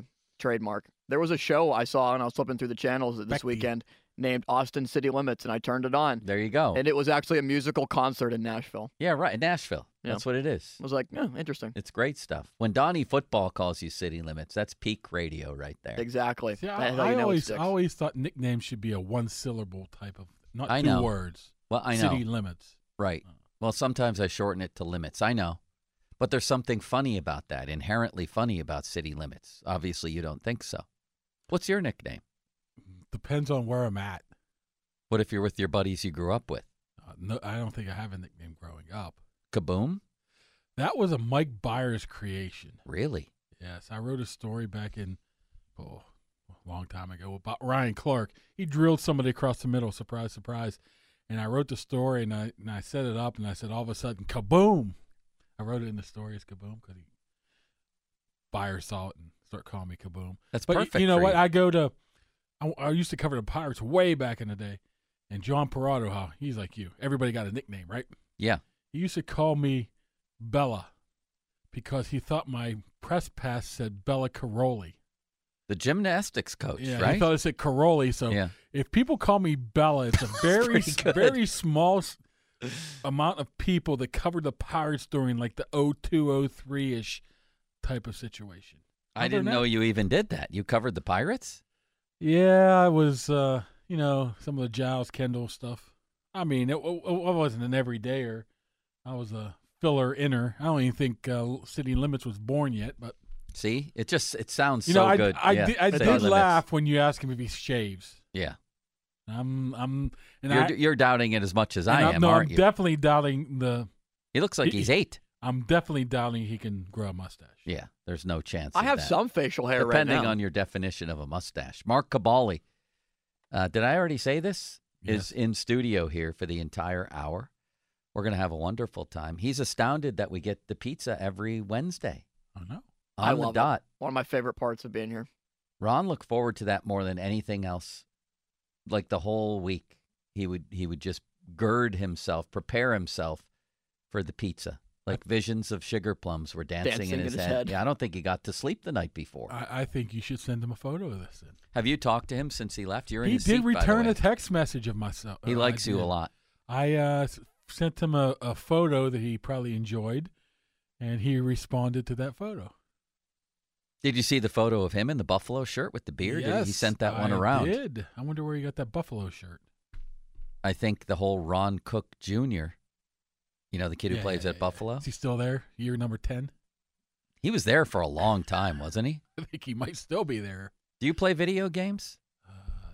Not since NHL 94. You want to join a college football league with myself, City Limits, and Donnie Football? Not really. What do you mean? Just NCAA football. Like we'll play a full schedule of games. Are we talking about current NCAA football? Yeah, isn't it back out? Limits? Yeah, this summer. This summer it's College coming football out. 25. Is there You more play than a 10-game slate? Is there more than 3 or 4 buttons? I don't know. I get confused with. You'll get in practice with it. I'm Mulsey might join the league. Plus, nowadays we can play where I'm at your house, you're at your house, right? Right. Yeah, I think so. It's going to be unbelievable. You don't want to miss this. That's way above my pay grade, as the boys say in the locker room. How are your kids? Good? 15 and 9? Are they? Feel like they're fine. Not 9 and 6, but you're close. Oh, that's right. Mine is 15. 9 combined, they're 15. Combined, yes. I can't imagine having 2 running around, let alone when people have 4, 5, 6 or more. I have not heard one word that came out of the TV in 6 years now. I have to go strictly closed captioning, or you will not know anything that's said on TV. Are they crazy, running around the house, jumping on you? They're just loud. How are your Achilles tendons doing? Well, they're intact. I think. Surgically repaired, both of them? No, surgically repaired. Neither of them? See, the thing what happened was they were tore to the point where it was hanging on by a thread. As long as it was hanging on by a thread, it did not. It can repair itself. It repairs itself. And they told me at my advanced age that it's about a 50-50 chance of re-injuring it if you have surgery or not. So if you're going to pick against surgery, I picked against surgery. But the problem was the quickness between the one and the other. I had 11 weeks. Yeah. So the left one's fine. The right one's still not good because the right one was the second one, which I still was recovering from the left one when the right one went. So, how would you fight a kangaroo if you needed to? We had this story yesterday. There was a kangaroo on the loose in Tampa, Florida, probably not far from Ron, and they had to capture it at a swimming pool. We learned yesterday, Fort Myers told us that the kangaroo packs an unbelievable punch, like 750 pounds behind one punch. Or a kick? Both, and the kick packs almost as much. So you don't want to get in a fight with a kangaroo, but it turns out also that the kangaroo is liable to square up and box. So what's your first move if you have a rabid kangaroo on the loose? Mine was he's never expecting a human to kick him back or first. They don't think we can kick. I'd kick him right in the nuts. And if it wasn't a kill shot, then I'd play dead. What if it was a female kangaroo? Well, that could complicate matters. What would you do first? I would say run, but that wouldn't work. Especially for you. I would definitely try to play my angles. Yeah. Try to get away from that kick. I'd take a punch over a kick from a kangaroo. Can you imagine? I definitely would. Cavalli versus a kangaroo, the pay-per-view possibilities here? I wonder, you can't even bear hug it because doesn't it sit on its tail and just whack you one? That's how it kicks? I think a sit kick? I think it does. I think it leans back and smacks you. There's got to be, if an alligator chases you, and I've been afraid of that on a golf course, you serpentine.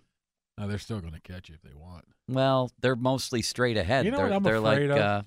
I'm afraid of a giraffe. They're like Jaylen Warren. They're sort of straight ahead, one hit backs. If you start cutting, they can't follow you. You see what giraffes do with that neck? They whip that sucker around, they'll knock your head off. Not before you like a giraffe. I would get in and like break its leg. No, not one shot. What about a hippo? You know what? A hippo. A hippo might be the most violent animal alive. I don't think a hippo. I don't think they have any predators. None. Although there could be, like, I think an alligator or something for little ones, but a full-grown hippo, they have nothing but, I guess, man. What's your strategy against the giraffe? You're telling me one whack. kamikaze dive at its knee doesn't end the fight right there? A giraffe's probably like 7,000 pounds. Yeah, but they have legs like. I'm telling you, I would not. No, what's your move then? Just run away, I guess. I don't know. I'm not fighting a kangaroo or a giraffe. You might have to. If you ever find yourself in Florida, things like that tend to happen. Isn't there like a saying about a bears too? If there's brown, lay down or something like that. Well, we had a great, playing dead is always an option. We had a great topic that I interviewed Steelers about a couple years ago. What was it? Could a bear, if it was just you and a bear on a football field, and the bear was coming after you, he was the kick return team, or he was the kickoff coverage team, how far could you get on a kick return? So I kick you the ball into the end zone, and I set a bear loose after you at the 50-yard line. Do you get past him? No. That bear can run. A bear can run faster than any human. You're not outrunning a bear. No, you're not. He covers ground faster than Polamalu. Plus it's like 3,000-4,000 pound bear. But I learned. Wants to eat you. I did a whole column on this, believe it or not, and I called somebody from a zoo, and they told me again, if you make a proper cut, like a sharp cut, that throws off the bear. Like the bear is going to be on you. If I set him off at the 50-yard line and you catch the ball in the end zone, he'll be on you in a second. But if you make a quick cut, you have a chance. You got a bad Achilles too, though. I know. I couldn't do it. You'd succumb to the bear, play dead. Yeah, probably. Then play dead is always on you and always fling it around. Is this anything but football with Kaboom? Is this like the new segment? Yeah, we're going to talk football, but you're here for the whole hour. I'm trying to picture you squaring up with a kangaroo. How that would go. Kangaroo. I've seen videos of a kangaroos and humans fighting because you see them. They grab their dog. They try to kill the dog. Yeah. And the human comes in and punches him and stuff. Does it work? No, until he punches you back. A lot of times the kangaroo just run away after you punched it. Yeah. These are videos I saw. That's the thing. He's got two weapons. He's like an what MMA about a fighter. Kangaroo grab your cat. I thought you were going to say something else. If he grabs my cat? Do you have a cat? No, I hate cats. You have a dog? Yeah, I love dogs. Okay. What if a kangaroo grabbed your dog? What would you do? I'd fight till the death. Yeah. My wife, listen to this, City Limits. City Limits, do you have a pet at home? A goldfish. I do, yes. I have a dog. And you love the dog? I love my dog. It's a member of the family. Exactly. My wife asked me the other night at dinner, what would you do or what would we do if someone offered us $1 billion for Bailey? I'd take it. I can't. What, $1 billion? He's a member of the family. It would be like, what if they offered you $1 billion for your daughter? I can't just. He's a member of our family. I understand that, but we're talking $1 billion. I know. I could probably get that. I'd probably offer you like $100,000. You'd take it. No way. For a dog. The notion. How old's the dog? He's not a dog. He's a person. He could be a person, but we're talking about a lot of money here. I know. Well, I suppose if we weren't making ends meet right now, it would be a different conversation.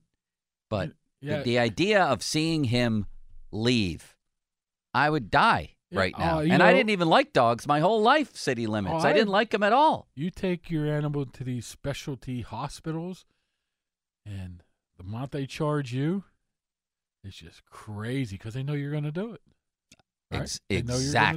Exactly. Well, you got to stay another three days. It's only going to cost you another $9,000. What are you going to say? No. I mean, really? You have no choice. Yes, but $1 billion. I know. That's a lot of money. What kind of animal do you think? What dog that Austin City Limits has? Probably a wiener dog. Poodle. What do you have, City Limits? What kind of dog? I have a Shih Tzu. 12-year-old Shih Tzu named Muffin. You better have a dump button ready next time you mention that, big boy. How old is your Shih Tzu? 12, almost 13. Well, you wouldn't take money for a 13-year-old Shih Tzu?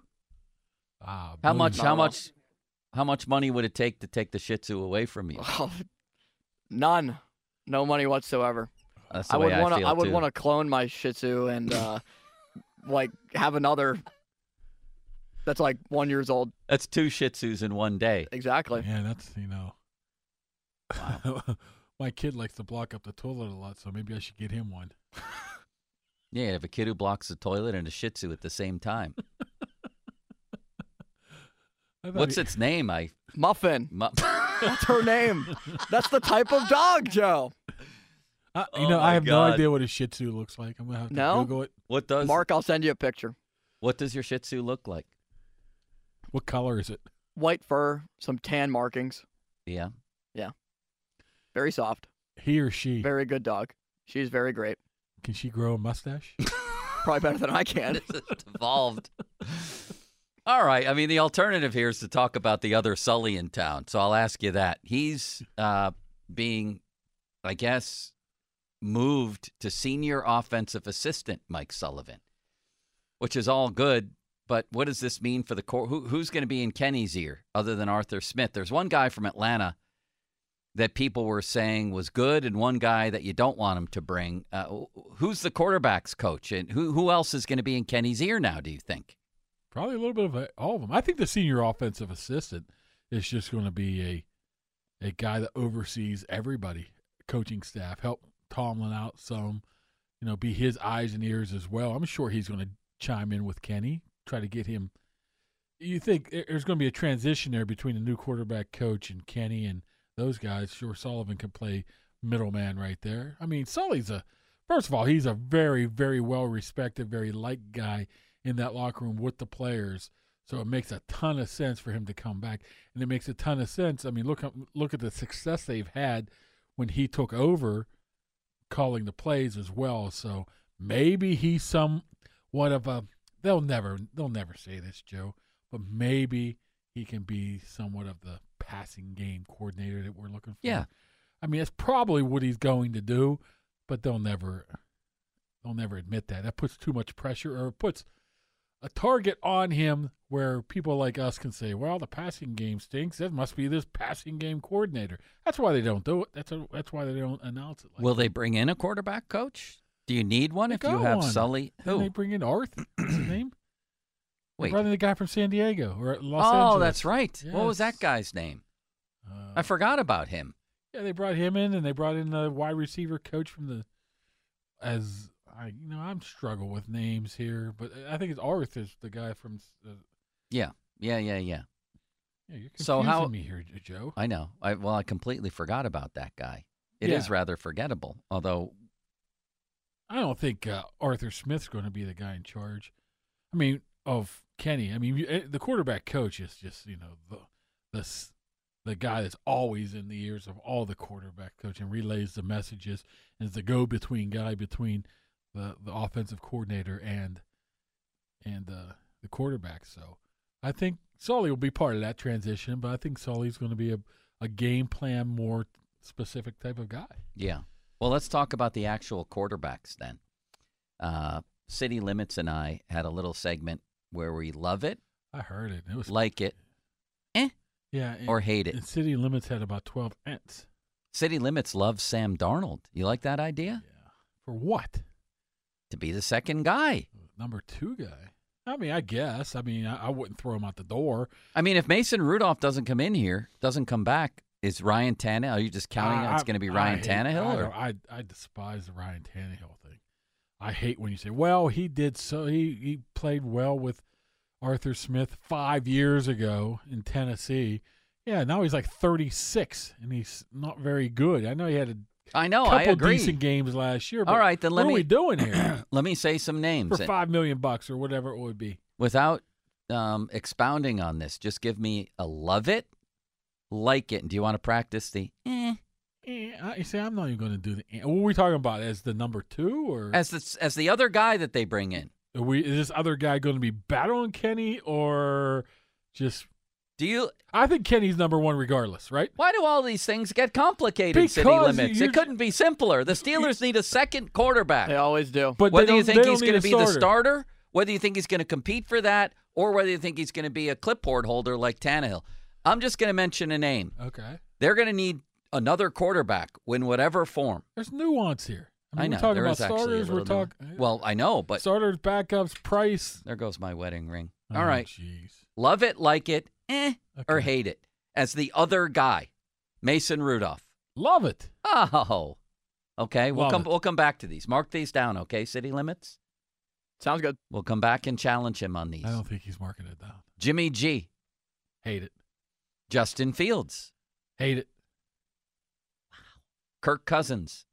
Hate it. Ryan Tannehill. Hate it. Jacoby Brissett. Is that the word I'm looking for? Yeah, just one of those will do. Sam Darnold. Hate it. Marcus Mariota. Hate it. Gardner Minshew. Yeah, baby. I've been a Gardner Minshew fan for a while, so as a number 2, not as a starter here. As the other guy here, in whatever form. Tyler Huntley. No, hate it. Drew Lock. Hate it. Joe Flacco. Hate it. Carson Wentz. Hate it. Josh Dobbs. I don't love it. So a little bit below love, a little bit above at. What do we have here? What about Trey Lance? Isn't that the new name getting thrown out there? Is there a Trey Lance? Well, Whaley said it today, and Crowley was saying it today. Did they? They're pulling her out their rear ends, but well, let's all do that one together then. City Limits, you go first. Trey Lance. I think the upside might be there. No but, expounding. Like it. You like it? Wow. Why don't you expand? Not because it's too early for that. What do you think of it? I'd like him as the 3. Love it, like it, or hate it? Love as a 3. What? It's a third guy. No, I don't want him as that backup right now. No. So the idea of him being the second quarterback in whatever form. No. Okay. No. Let's come back to this again next because I didn't hear this one. Oh, I think it's just made up, but it's just speculation. But what are we left to do but speculate? If Mason doesn't come back here, they have to bring in another quarterback. So to me, every single one of these names is on the table in one form or another. They're all the guys who are available. Mason. All right. I want to ask you what % chance you think Mason will be back here. That's coming up next. This could get very hot here, City Limits, couldn't it? Very possible. Fan Twitter brought to you by South Hills Kia in Peters Township. Visit them at southhillskia.net. The Fan Text line brought to you by Edgar Snyder and Associates Personal Injury Law Firm, where they always say there's never a fee unless we get money for you. And the Fan Hotline presented by Sullivan Super Service, Pittsburgh's trusted plumbing and HVAC provider for over 50 years. That last rejoin music was absolutely incrinculant. Keep that one every day you're here, okay? City Limits. More good ones are coming at your request. Steelers have reassigned former quarterbacks coach and co-offensive coordinator Mike Sullivan now to a senior offensive assistant. And after having a couple of offensive coordinator interviews with the Raiders and Saints, Sullivan is staying with the Steelers. Noel Achari is currently practicing with the Penguins out in a regular jersey. He's missed the last 6 games with a concussion after having an illegal check by Winnipeg's Brendan Dillon on a hit that Dillon was suspended for and ejected. Headlines powered by Bowser and Genesis in Monroeville. Now open. For more, go to 937thefan.com.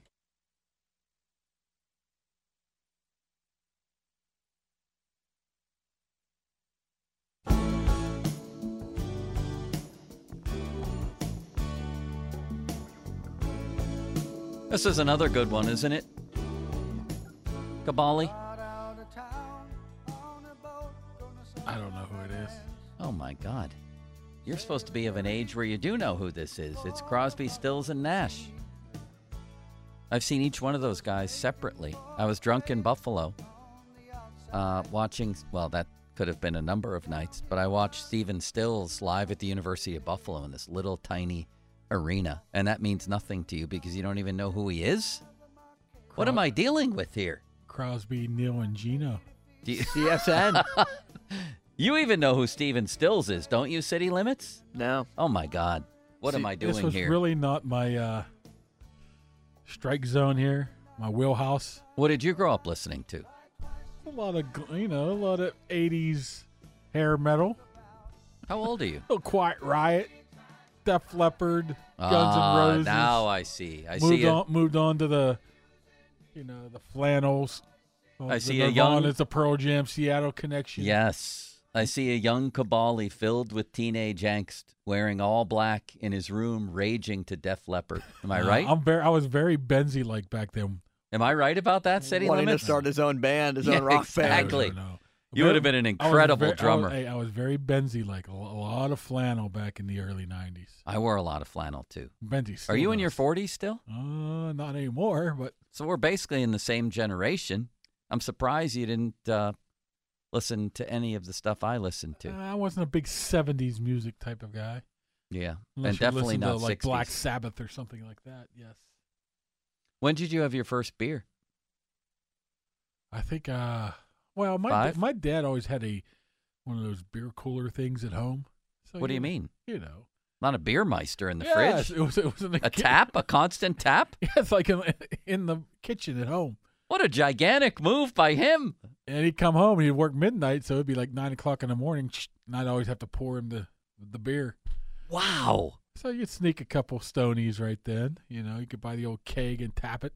Were you still in diapers? Not then. But then I went to my buddy's house one time, probably early, ninth grade or so, watching The Christmas Story, and we snuck a couple. Watching The Christmas Story. What a detail. Details make the story. We used to go to Pete Nussbaum's house, and during school, like it was like being in college. You could leave campus. Could you do that in high school? No. I did, but I mean, we were free. If you had a free period, we're off. Who knows where? No place good.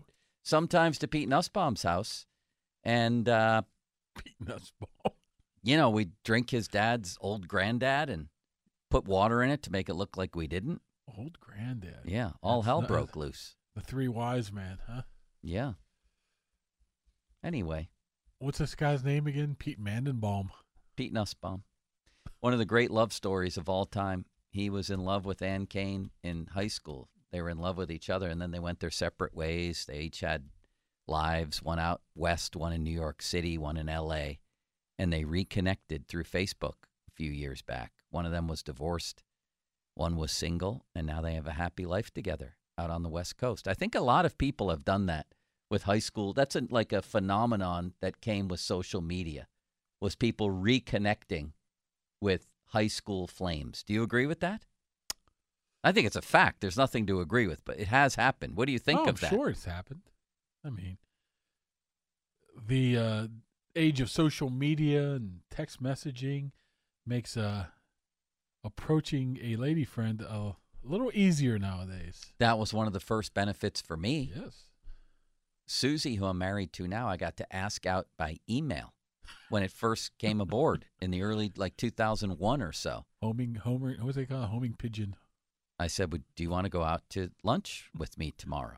And I knew, and the idea of not having another in-person rejection was very appealing to me. Plus, the only thing she can do is say no or make up the usual excuses they all did. Or don't answer the email. Yeah, and I don't have the in-person humiliation of another no. Yes, I mean, plus the fact of you have to go through the yellow pages, think you know where the dad's name is or where they live at, then call up blindly. Right. Is XX there? Who's this? It's like, oh yeah. Jesus. Oh, I forgot about that till you just mentioned Awful, it. That is huh? the way it used to be. Awful. Who's this? You know, Ron had a lot of opportunities. Well, he had almost zero opportunities, but one was with a girl named Gretchen in high school. And I think he took her back to her house after a concert or something, and she puked on the front porch. Wrong cook. It's the famous Retchen for Gretchen episode. Did you ever hear about that? That's not a good sign if you take her home and she pukes on you. It's never a good sign. That's usually you might want to move on. I think he did, but he had more rejections than Manute Bol. I don't know. Now he's wearing Speedos in Fort Myers. I know. I think he's going to find love there. Do you? I really do. I think he's already has. I think Ron looks good for a guy his age. I don't even know how old it's Ron. 67, 68? I have no idea. You're probably in the ballpark. And I think he looks great for his age. And he's a happier man now. He saw the weight of the world lift off his shoulders the minute he got away Ron, from me. Ron was a miserable guy, 10 years ago. So I've seen a change in him over the past. Do you think I had something to do with that? Some people do, of lightening up Ron over the years. I mean, because I saw him every day. Ron was a very, very miserable person when I first got into the business. And he lightened up to the part of being a semi-normal human being. Which is what we all should aspire to. Semi-normal. I'm happy for him. He woke up today in an 80-degree environment with free beer. I know he already knows people around there, so he's going to eat and drink for free until the day he dies. And I think true love is just around the corner because there's going to be women in his situation. You think he found his Dominicos yet down there? Yes, of course. Definitely. Within walking distance, he's going to have. And I didn't know the extent of the Domenico's connection until I'd never been there until his final night. It was like Cheers. There's a little crowd there, each person with their own distinct persona. It was amazing. And it was Ron with a group of 12 people who hang out there all the time. He came out, this was his last night, with little bottles of alcohol. What do you call those little things? They used to hand out on airplanes? Little shooters, I guess. Alcohol. But they were bottles, not just shots in a glass. He handed them out to everybody, and everybody made toasts for Ron. And he cried like a baby. It was like Norm on Cheers. It was. It was like Cheers. Then he put the rest of them in his pocket and took them on the plane or in the car. And somebody made a quilt for Ron, and we all signed it. It was amazing. Quilt? Yeah. I'm more of an Afghan guy, but When's the last time you cried at a movie? You definitely cried at Rudy. No. Mark Cabali, by the way, in here. I'm just trying to think here. I'm sure I have. Have you ever cried once in your life? Oh. Other than funerals? Almost when I tore my Achilles when I was talking to Other Connor than Hayward. physical pain and funerals, do you have absolutely. Do you have emotions? Yeah, I mean, you strike me as borderline sociopathic, which is a compliment in some ways. No. But do you feel anything? What do you mean I feel anything? I'm an emotional man. There's no way. Is that true? Come on, when your daughter was born, weren't you a little emotional? That, yeah. I mean, there's obvious things. I'm talking you're sitting there watching, an episode of Seinfeld and something happens. Maybe not Seinfeld, maybe Fried Green Tomatoes, the movie. You know what was sad was Saving Private Ryan when the old coot went back to the grave of all the people that. Oh, yes. Yeah, it was pretty sad. So you'll get a little misty-eyed. Well, maybe not misty-eyed because I saw it 100 times. Well, how do you know you're having emotion then? What happens? Oh, I mean, I'd have to see it. Yeah. I mean, there's definitely some. I just can't think of one right now. I mean, I was watching The Dynasty with New England Patriots and got a little misty-eyed right there. For the Steelers' sake? No, you know what? They really teased me on this one. Is that a good show? And how do you get it? Well, what are you're paying for Peacock or no, what's it on? Apple TV, Apple. but you get a 7-day free trial. Come on, I'm cheap as Ron. So I signed up for it, thinking I could get this whole series. They only released 2 episodes. Another 2 episodes are dropping on Friday, and it's right when they were going to play the Steelers in the AFC Championship game in 2001. Tell me the best part you've seen because the clips are unbelievable. How much they hated each other by the end. They haven't even gotten to that point yet in the show. There's only 2 episodes, so they're going to expect me to spend $10 a month. Oh wait, keep this around. So you don't? Oh, I see what they're doing. 7-day free trial, but I'll be able to get this Friday's episodes. Yeah, but I'll dump it after that. I'm a cheap SOB. Yeah, well, you and Ron share that. Let's go back to the quarterbacks. City Limits, did you write down his reaction to all those quarterbacks? I have as many as I can, at least. He went very quickly. So you wanted to do Trey Lance, didn't you? Oh, yeah. The Steelers' other quarterback next season. It was a love it, like it, or hate it. Mason Rudolph, Jimmy G, Justin Fields, Kirk Cousins, Ryan Tannehill, Jacoby Brissett, Sam Darnold, Marcus Mariota, Gardner Minshew, Tyler Huntley, Drew Lock, Joe Flacco, Carson Wentz, Josh Dobbs. And we didn't get to Trey Lance, or we did. I said I like it. The guy's never really gotten a chance. I'm intrigued by that. 3rd overall pick. There was somebody else who never got a chance either. He's number 2. And once he got the chance, he led the Steelers to the playoffs. The name's Mason Rudolph. Mason Rudolph. That's your preference of all those guys. You know why? Because no, I'm not. I'm just asking. And we talked about this Sunday on the Pomp Show, as I call it. Yeah. I think Kenny really needs legit competition, legitimate competition, not one of these phony things. And I think like Tannehill. Yes, it's phony, totally phony. Or if it's Fields, you might as well just tell Kenny to hit the bricks because he's done, right? Yeah. So I think you need to bring somebody in to really push Kenny to. Not saying that he needs push, but I want to see how he reacts to something like this. Where, okay, you bring in Gardner Minshew, you got no loyalty to him. You don't know what he can do. Mason, we already went with you over Kenny. In the back of your head, no matter what Tomlin or Art Rooney or Omar Khan says, in the back of his head, he's going to think, if I don't get this done, they're going to bring this guy in there. I want to see that because, this is this is the NFL. Yeah. There's going to be important situations down the stretch where he's going to have to make critical plays and critical decisions and overcome things. And if he can't overcome Mason Rudolph potentially pushing him, then I don't want him. So that all sounds like sound reasoning. I'm not convinced that the Steelers want to ignite that. And the reason why that's more of a controversy than bringing in, oh, my God, we never mentioned Russell Wilson. Good. We never mentioned that Chad Ochocinco had a little birdie tell him that it will be Russell Wilson. Good. I'm glad that you're in front of me. Tell me why you hate Russell Wilson so much. But first, let me go through some of his games from last year.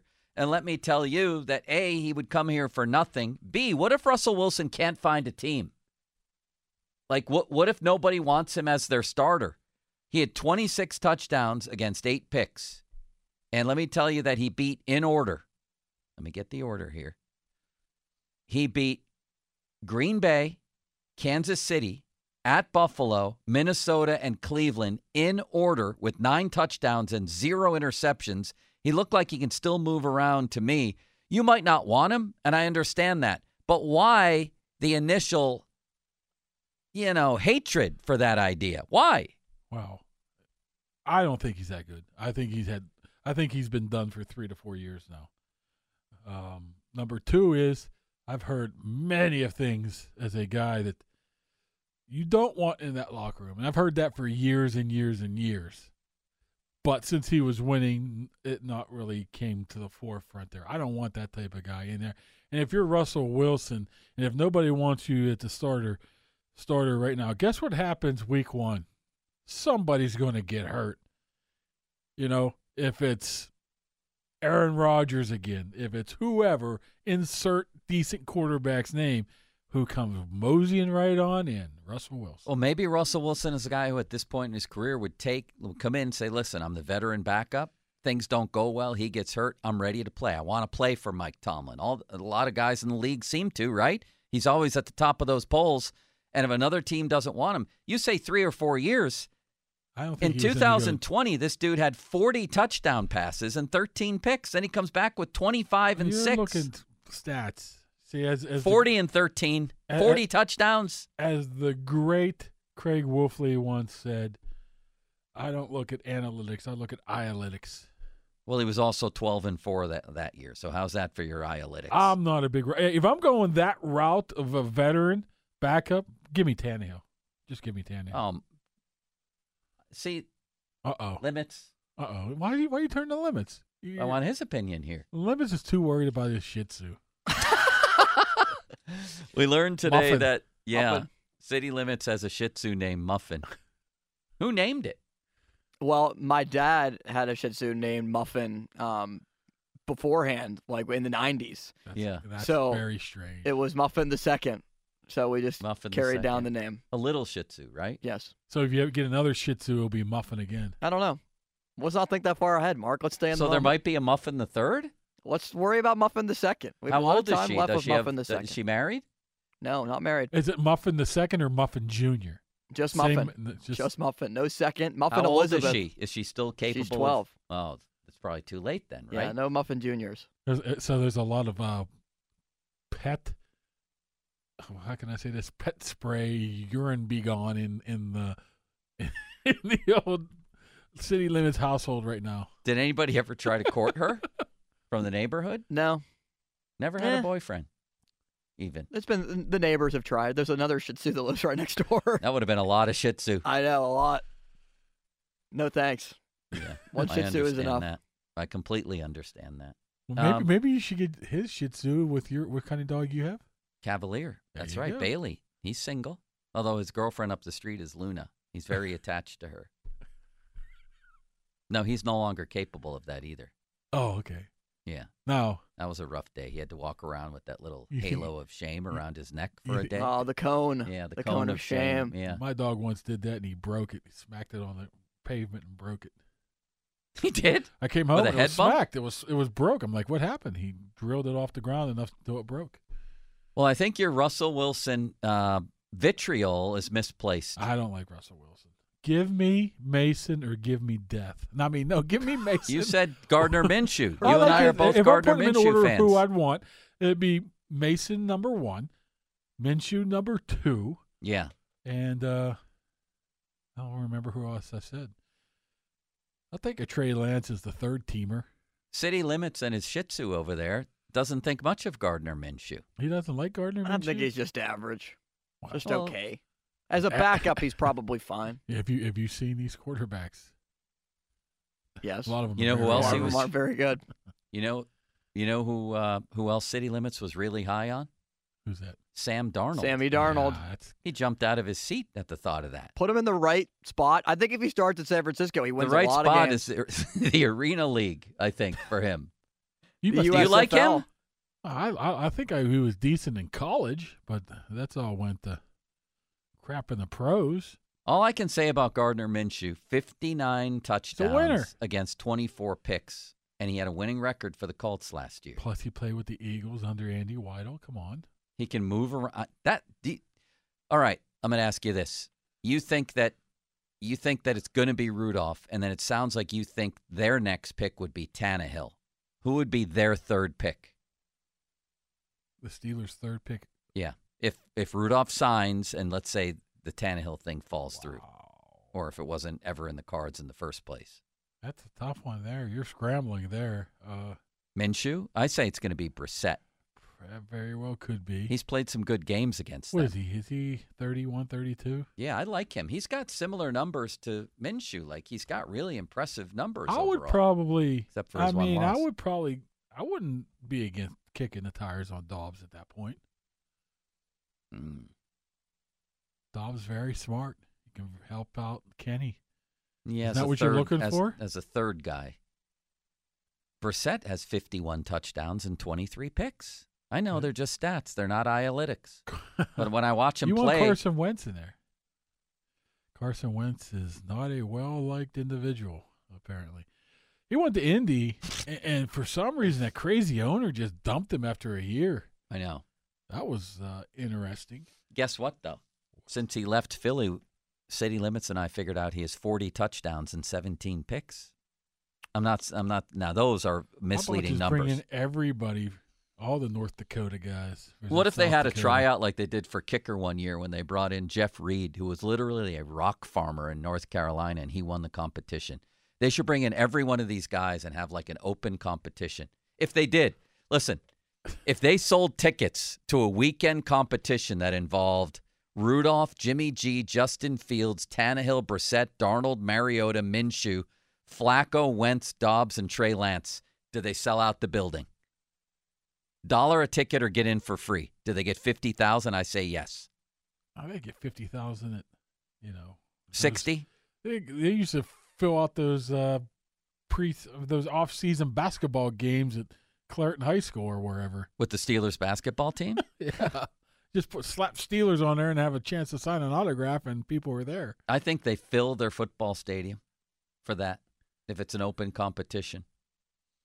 Thank you, Kaboom. We have to get to Gormy the Owl. You're cutting into his time. Gormy knows. Have him wait 15 minutes like you normally make me wait. I told Gormy 105. Oh, just at in least, case. No It looks chance. like at least that. No chance. This was fun, man. Let's do this. I'm thinking of Fridays with DeFabo. What about Wednesdays with Kabali? We do this every Wednesday. We won't do as much kangaroo talk. We'll stay away from all the Shih Tzus. Shih Tzus and kangaroos. Everything ends with an O. Ooh. Well, are you good with that or no? I'm going to Indianapolis next week, so I won't be around. I'm I'd not like coming to back call till you Thursday. Yeah. Oh, we could always do I it will Thursday. leave Sunday and come back Thursday with. What I'm not hearing is yes. This sounds like me asking Bob to play golf. It all Beating around the bush. depends. Are you willing to come in from time to time? I can't commit, but I can give you a wink and a nod, maybe. He's non-committal. Wow. I gave him a Morty yesterday, and he didn't even respond. He doesn't want to go on a date with you next weekend. Oh, my Next God. week. He might have to email me. I think I forgot about Ryan Wilson today. And not answer. What? Did you blow him off? Accidentally. Ryan Wilson was today? I thought. Yeah, I'll check on that now. Thank you, Kaboom. All right. See you, man. 50-minute mark on the Fan brought to you by South Hills Chrysler Jeep Dodge, Route 19 in Peters Township, celebrating 50 years in the South Hills. Gormy the Owl, Kevin Gorman from the Trib. He's in Bradenton. There's a lot going on in Bradenton. Let's talk about the immediate futures of Henry Davis, Paul Skeens, etc. I'm curious about some of the position battles going on. Talk to Kevin Gorman next. Fan weather brought to you by Sun Chevrolet. Check out special financing for qualified buyers on new Silverado 1500 trucks. High of 57 today with sunny skies throughout and a low tonight of 26. Going to rain, 80% chance anyway, tomorrow.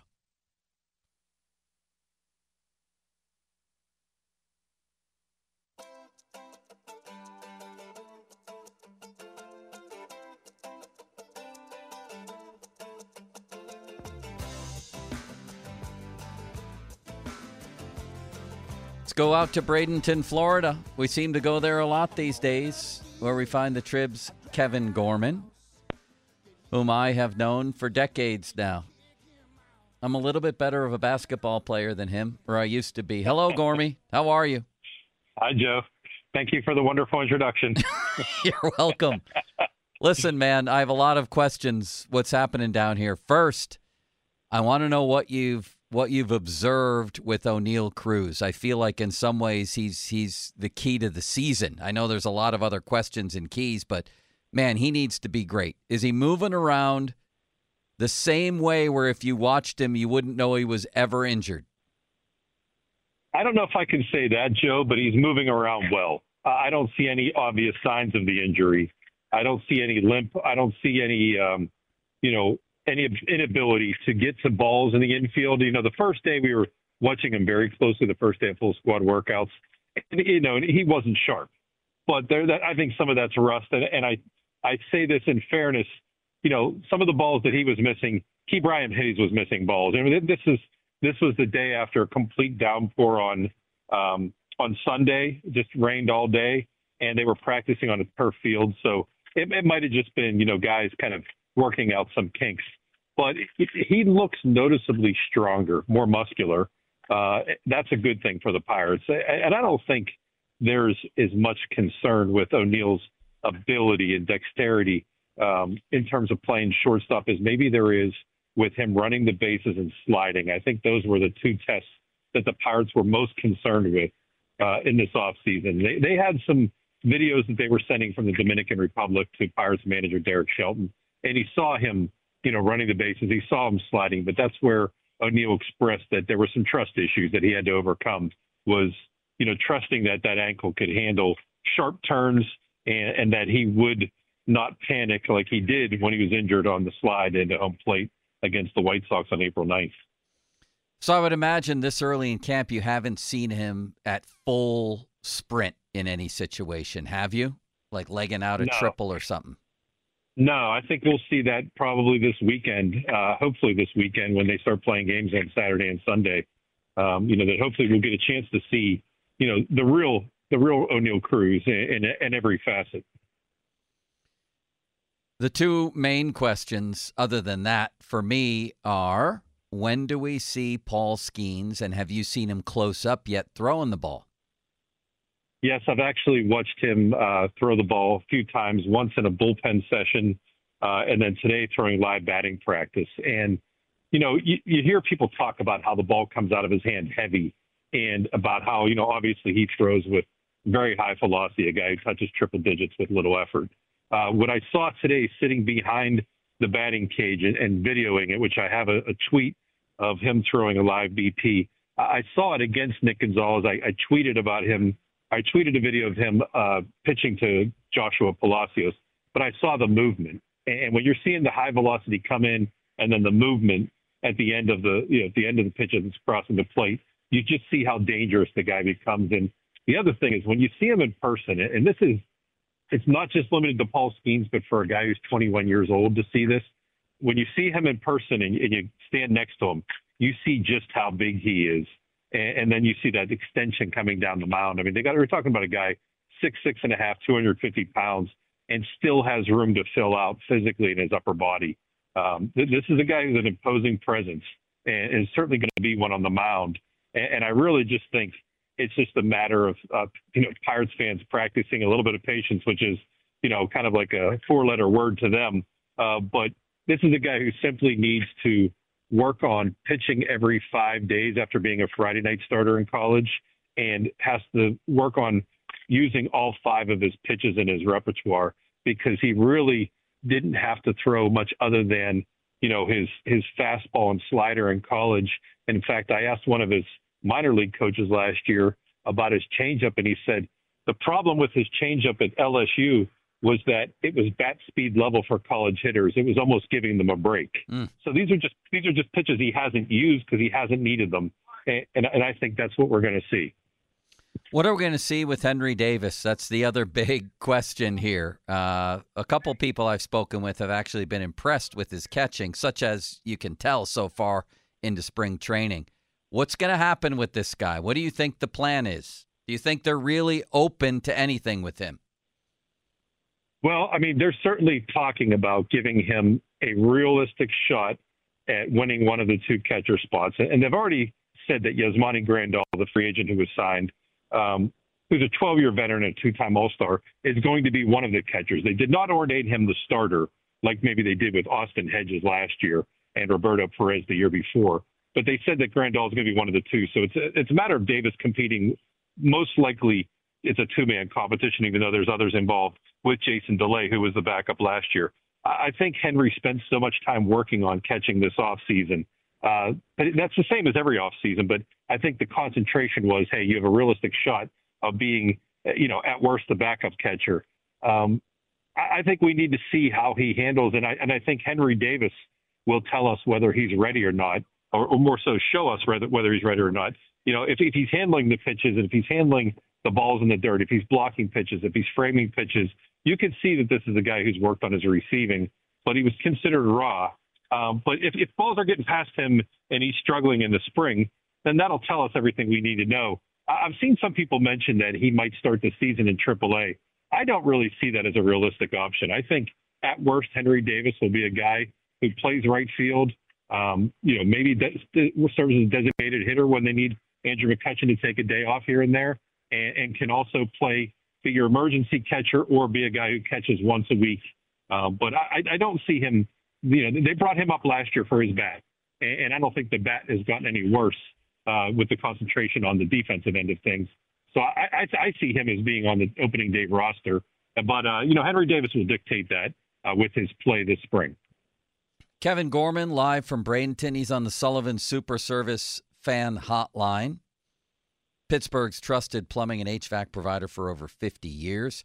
Fan Twitter brought to you by South Hills Kia, Peters Township. Visit him at southhillskia.net. And social media's biggest loser, Malsey, brought to you by Awaken 180 Weight Loss. Reserve your consultation today at awaken180weightloss.com. All right, Gormy. How about Nick Gonzalez? That's another high draft pick that I'm beginning to wonder about. What's his role going to be? What's he battling for? Yeah, I mean, he's battling for the starting second base job, and he's got a lot of competition. I actually spoke with Nick this morning about it. And this is a guy who understands that, there's some eyes on him because he was Ben Cherington's first draft pick, signed for a big bonus, and is a guy who was known for his bat. Obviously, the guy he's competing with most likely is Leover Peguero, who's also his best friend in the organization, his former double play partner. So those guys came up through the ranks together, which is interesting. But he's also got, Ji-Hwan Bae, who was the opening day starter at second base last year. I think the Pirates would probably prefer to have him in center field because of his speed, but he can play both positions. And then you have Jared Triolo, who can play at seemingly any position, but certainly first, second, and third. in the infield, has experience in the minors at short and at center field. So I could see Triolo being kind of a super utility guy, especially with the way he played over the final month plus of the season last year. But Gonzalez, it's not just those guys that he's competing with, but you have, the 2022 first-round pick in Tamar Johnson, who's only 19 years old, is going to start the season in minors. But there's some people saying, like, hey, there's already rumblings that this is a guy who's talented enough that if he has a good season, maybe starts the season AA and bumps up to AAA and could finish the season in September playing for the Pirates. So there's no room for comfort for a guy like Nick Gonzalez. Last year, the concentration was much more on his defense, that he could play second and short, and played even a little bit of third last spring. This year, it's much more on kind of getting his bat back to where he was considered college baseball's best hitter when he was in his junior year at New Mexico State, because the Pirates have invested in all of these guys. Bay was an international signing as a free agent. Peguero was the receiving end on the Starling Marte trade, and Gonzalez was Ben Cherington's first round pick. So, the Pirates want these guys to succeed, but in this case, it may come at some of their teammates and close friends' expense. So in your travels there so far, Kevin, what has jumped out to you that's a little bit off the beaten path? Maybe a guy that you didn't know about, that we don't know about, who's really talented, maybe something you saw in a drill, anything that's jumped out to you, really opened your eyes? You know that Aroldis Chapman throws 100 miles an hour, or averages, I think he sits around 99 on his four-seamer. You know that he's 6'4", 235. When you see this man in person walking through the clubhouse, he is an absolute giant. I mean, he is 6'4", 235 and absolutely chiseled. It's hard to believe he's, 35, 36, 37 years old, whatever he is, the physical stature. To see him and to see Paul Skeens and to see O'Neal Cruz walking around the clubhouse, guys that are all somewhere between 6'4" and 6'7". This is a team that has players that look the part. And there's years past where you couldn't say that. Brian Reynolds is a physical specimen. Andrew McCutcheon, came in looking very athletic and muscular. This is a team that has guys, finally, that when you see that lineup, those guys step out there. They look like they have baseball players. They look like they have potential all-stars. I don't know if that means this is a team that is built to contend. I don't know if this is a team that is playoff ready, but it certainly has a different look, at least the physical stature and presence of the Pirates. And some of the guys that were considered young guys just a year or two ago are now some of the veterans, like, Brian Reynolds and Key Brian Hayes, and Mitch Keller. Mitch Keller is another guy. I saw him in his first live batting practice, and he looked sharp. You don't see guys look that sharp this early in camp, and Mitch looks like he's ready to go. This team has a different look. Whether that translates to winning, I can't predict that, but I can tell you that this team looks different than it did in spring trainings in years past. Do you get the distinct impression, as others do, that Ben Cherington still wants to add at least one proven starting pitcher? No question. I mean, he's been talking about it for a long time. There's been talks about Edward Cabrera for the Miami Marlins. I don't know that they're zeroed in on him, just him, but I'm curious, given the amount of depth that they have in the middle infield at second base, especially with Bay, Peguero, Gonzalez, and Triolo, and the amount of starting. I think they have something like 7 of their top 10 prospects in the minors are starting pitchers. That this is a team that can afford to swing the prospects and young players for a starting pitcher type deal. I'm surprised they haven't done it yet, to be quite honest with you. But, the free agent market hasn't quite played itself out yet. So there might be some teams that, that are willing to trade after that plays out and see if the asking prices can go up once, everybody's out of the Blake Snell market. So I'm surprised they haven't. I think that's the one thing that people would feel better about is if you go beyond Mitch Keller, Martin Perez, Marco Gonzalez, and you add one more veteran starter, that gives Quinn Priester, Luis Ortiz, and Ronzi Contreras, and Bailey Falter, if you want to include him, that gives some more leverage to have some depth in the minors and to have, some guys that could turn into long relievers. because you know that this year that they have Jared Jones and they have Paul Skeens waiting in the wings, and you have young guys like Bubba Chandler and Anthony Solometto, that starting pitching isn't going to be as big of an issue next year and the year after as it is right now. But right now, I don't know that the Pirates have enough to really have a strong starting rotation. But I'll hedge here and say I think this rotation, no matter who's in it, might be better than last year's starting rotation when you consider that it was a Keller that we didn't really know what we had with him, where he's now an all-star, followed by Rich Hill, who was 42 years old. Vince Velasquez is a guy who's been DFA'd a couple times and dealt with some arm issues. And you had Roansy Contreras and Johan Oviedo, who was kind of a last-minute addition when JT Brubaker went down with TJ surgery. So I feel like their starting pitching could be better than it was last year. But last year it was great for the first month when they had, 18 quality starts out of the first 28. But then after that, it became a serious concern. And the greater depth you have, the better chances you are able to overcome injuries or ineffectiveness. Gormy, I appreciate you taking the time down there, enjoying your coverage. Let's talk again soon, okay? Hey, Joe, thanks for having me. It's always a pleasure, my friend. There he is, Kevin Gorman. Gormy the Owl, as he's affectionately known.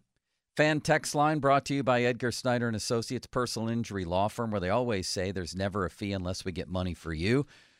And that's pertinent right now because Tex in the City, which was saved yesterday by Fort Myers, is coming back for another round today. And do you have some good ones back there, City Limits? We do have some pretty good ones today. All it takes is a text with a hot take in your name. No questions, no anonymous texts. Just have a hot take. That's it. And listeners brought it today. Did they? They also don't like that we said that Austin City Limits is in Nashville instead of Austin, Texas. Austin, Texas. Yeah, I'm sorry. I'm sorry about that. It's easy to have brain farts. Well, you're blaming me. You're the one who said it was in Nashville. I'm blaming myself. Yes. I was trying to involve me with you, but then it went too far. Anyway, you've got a lot of good texts here, and it's going to be a rousing session of that. Maybe a couple Jerry Dulac questions from his chat today. For instance, Harry Callis weighed in. Jerry, are you convinced Mike Tomlin really wants Mason Rudolph back after the multiple times he's buried him on the depth chart? I'll tell you what Jerry said to that, and Tex in the City next. First, the time right now is 1:26. Time to call Shenderovich, and Fishman. Why pay 40% when you can pay 25%? Call 888-98-TWINS. Let's talk a little NBA for FanDuel, shall we? Because I'm really looking forward tomorrow night to Lakers-Warriors. They're going to have two rested stars in Steph and LeBron.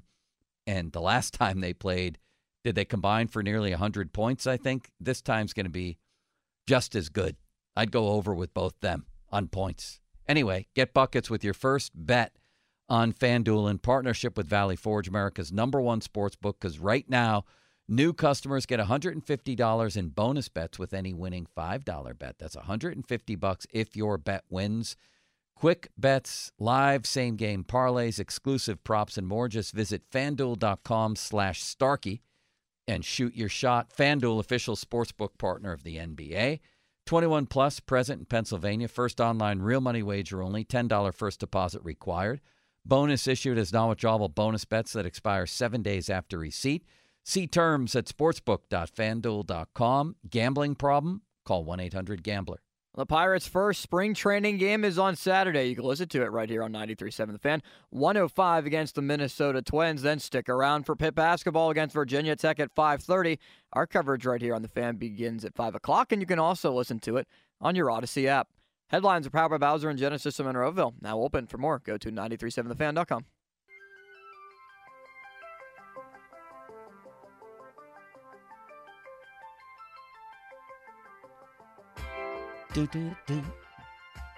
Da, da, da, da. Do you know this song? Da, da, da, da. That's why we pay you the big money, City Limits. That's why. This is a great wedding song. Crank it up for a minute, will you?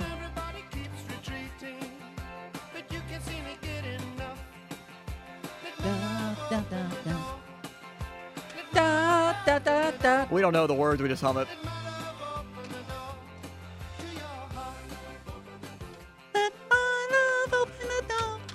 Sing that part. City Limits. Let my love open the door. Thank you, Pete. What a great song. It's What's Cooking, brought to you by Mr. Rooter. Thank you, Mr. Rooter. Very kindly. Call 412-ROOTER-2. Also brought to you by your local Geico rep, Tim Hester. Oh, thank you, Mr. Hester. Very kindly. The 50-minute mark on the Fan coming up, brought to you by South Hills Chrysler Jeep Dodge, Route 19 in Peters Township, celebrating 50 years in the South Hills. So, we have Tex in the City coming up, but first, I promise you the answer to a couple of questions in the Jerry Dulac chat. One from Harry Callis. Jerry, are you convinced Mike Tomlin really wants Mason Rudolph back after the multiple times he's buried him on the depth chart? Jerry, really good question by Harry Callis. Good job, Harry.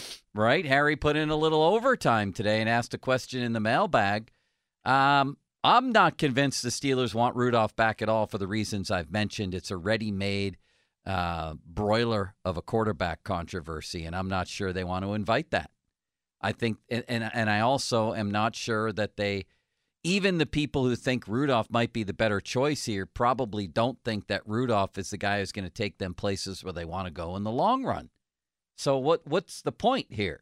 They can go out and bring in a Ryan Tannehill or a Jacoby Brissett or somebody like that, a Gardner Minshew, and do the same thing, maybe even upgrade a little. And bottom line is, I'm convinced they want to give Kenny one more shot, and they want to do it unencumbered. I don't think they want real competition for him. I'd love to be surprised. I think they want a caretaker backup who can come in if he fails or gets hurt.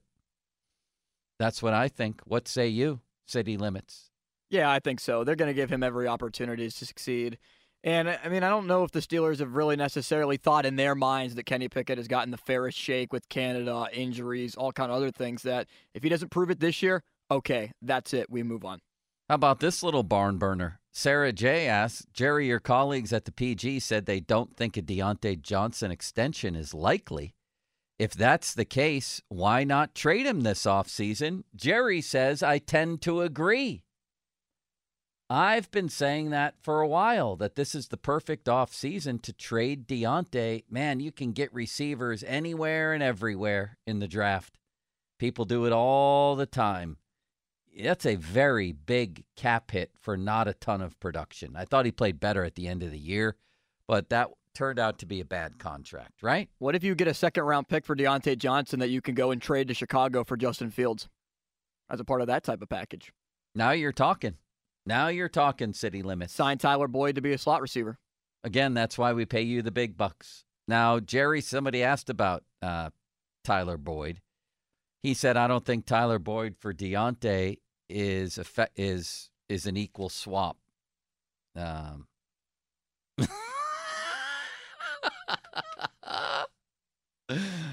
sorry. The question from Sarah J. is drawing some response from people. Yeah. I mean, people can have the same names as people in other industries, right? To me, this is just a normal person texting in. Linebacker Lounge says, Jerry, you seem to be a big supporter of 88. Do you have no concern of his reliability when considering a new contract? Talking about Freiermuth, of course. Jerry says, I am a big backer.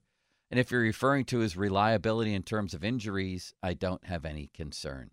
Do you like that one? Yeah, I like Freiermuth, and all that we've been told about Arthur Smith, whether it be from people in Atlanta and people from Tennessee on this very show, is that he likes to utilize tight ends. So it should be a feast type of year. And if it's a famine type of year, Freiermuth's probably gone. Yeah, I don't know how much money I want to pay him. I feel like I can get a tight end, too. I feel like at his best, he's sort of, new age type of tight end who can get down the field a little bit. Seems like a reliable receiver, but he's not much of a blocker.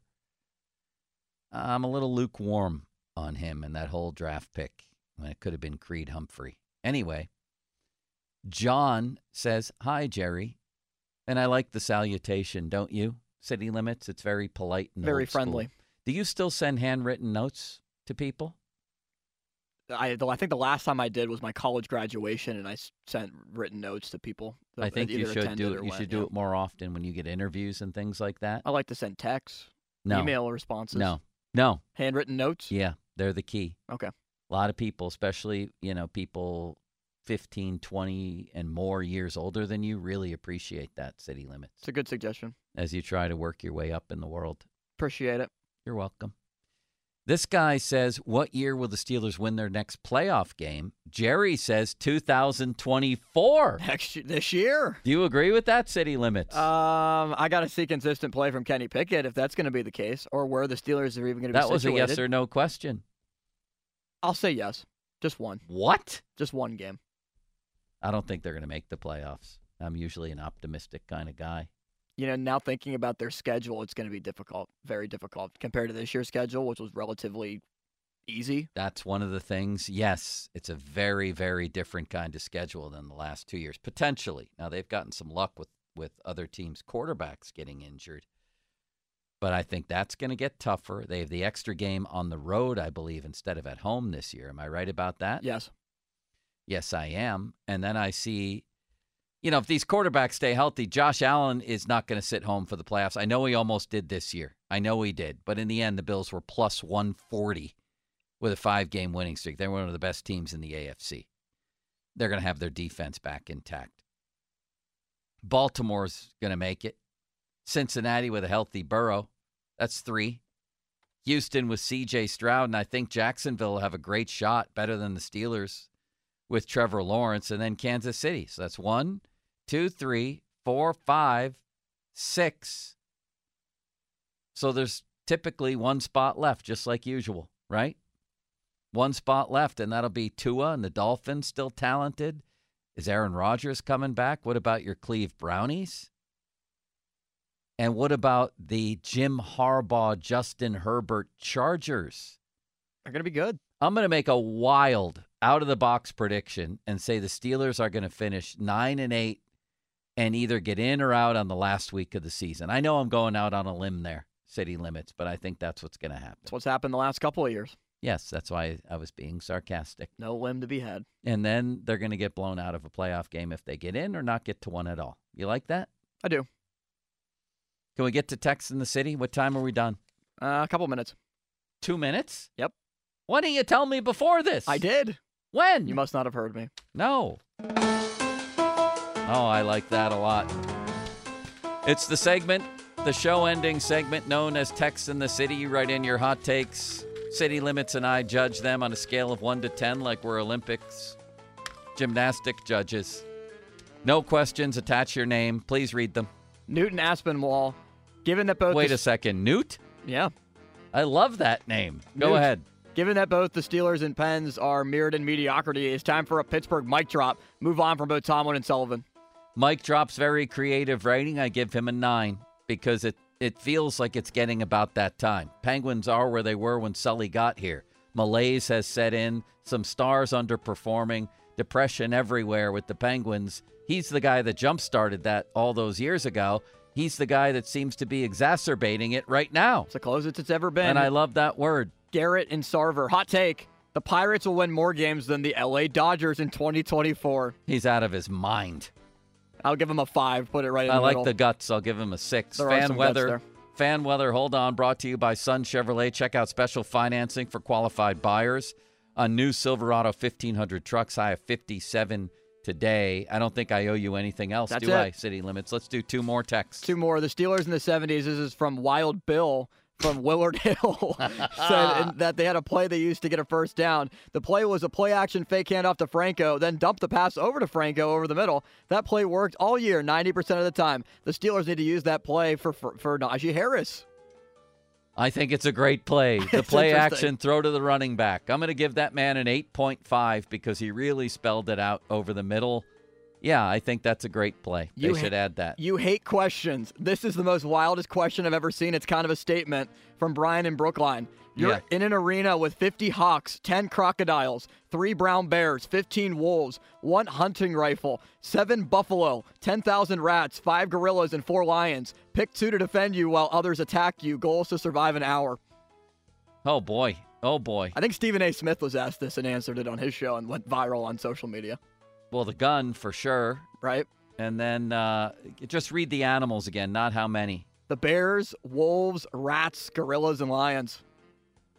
Bears, wolves, No, the Wolves are going down. The Bears are probably going down. I feel like the Rats can get some work done. 10,000 rats. They have a lot of rats. Yeah, they have leverage, and they're going to be nipping at everybody's heels. And if they're hungry and if they're rabid, I'll take the gun and the Rats. I'll take the gun and the Rats, too. What a lethal combination. Thank you, City Limits. You did a wonderful job today, and I'll see you tomorrow. See you tomorrow. Pitt basketball dropped from 47 to 56 in the net rankings after its loss to Wake Forest. Back on Saturday at home, the Peterson Event Center at 5:30 against Virginia Tech. You can hear it right here on the Fan beginning at 5 and on your free Odyssey app. Headlines are powered by Bowser and Genesis of Monroeville. Now open for more. Go to 937thefan.com.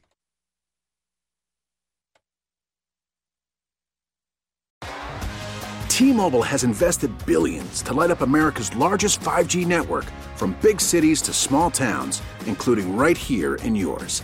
And great coverage is just the beginning. Right now, families and small businesses can save up to 20% versus AT&T and Verizon when they switch. Visit your local T-Mobile store today.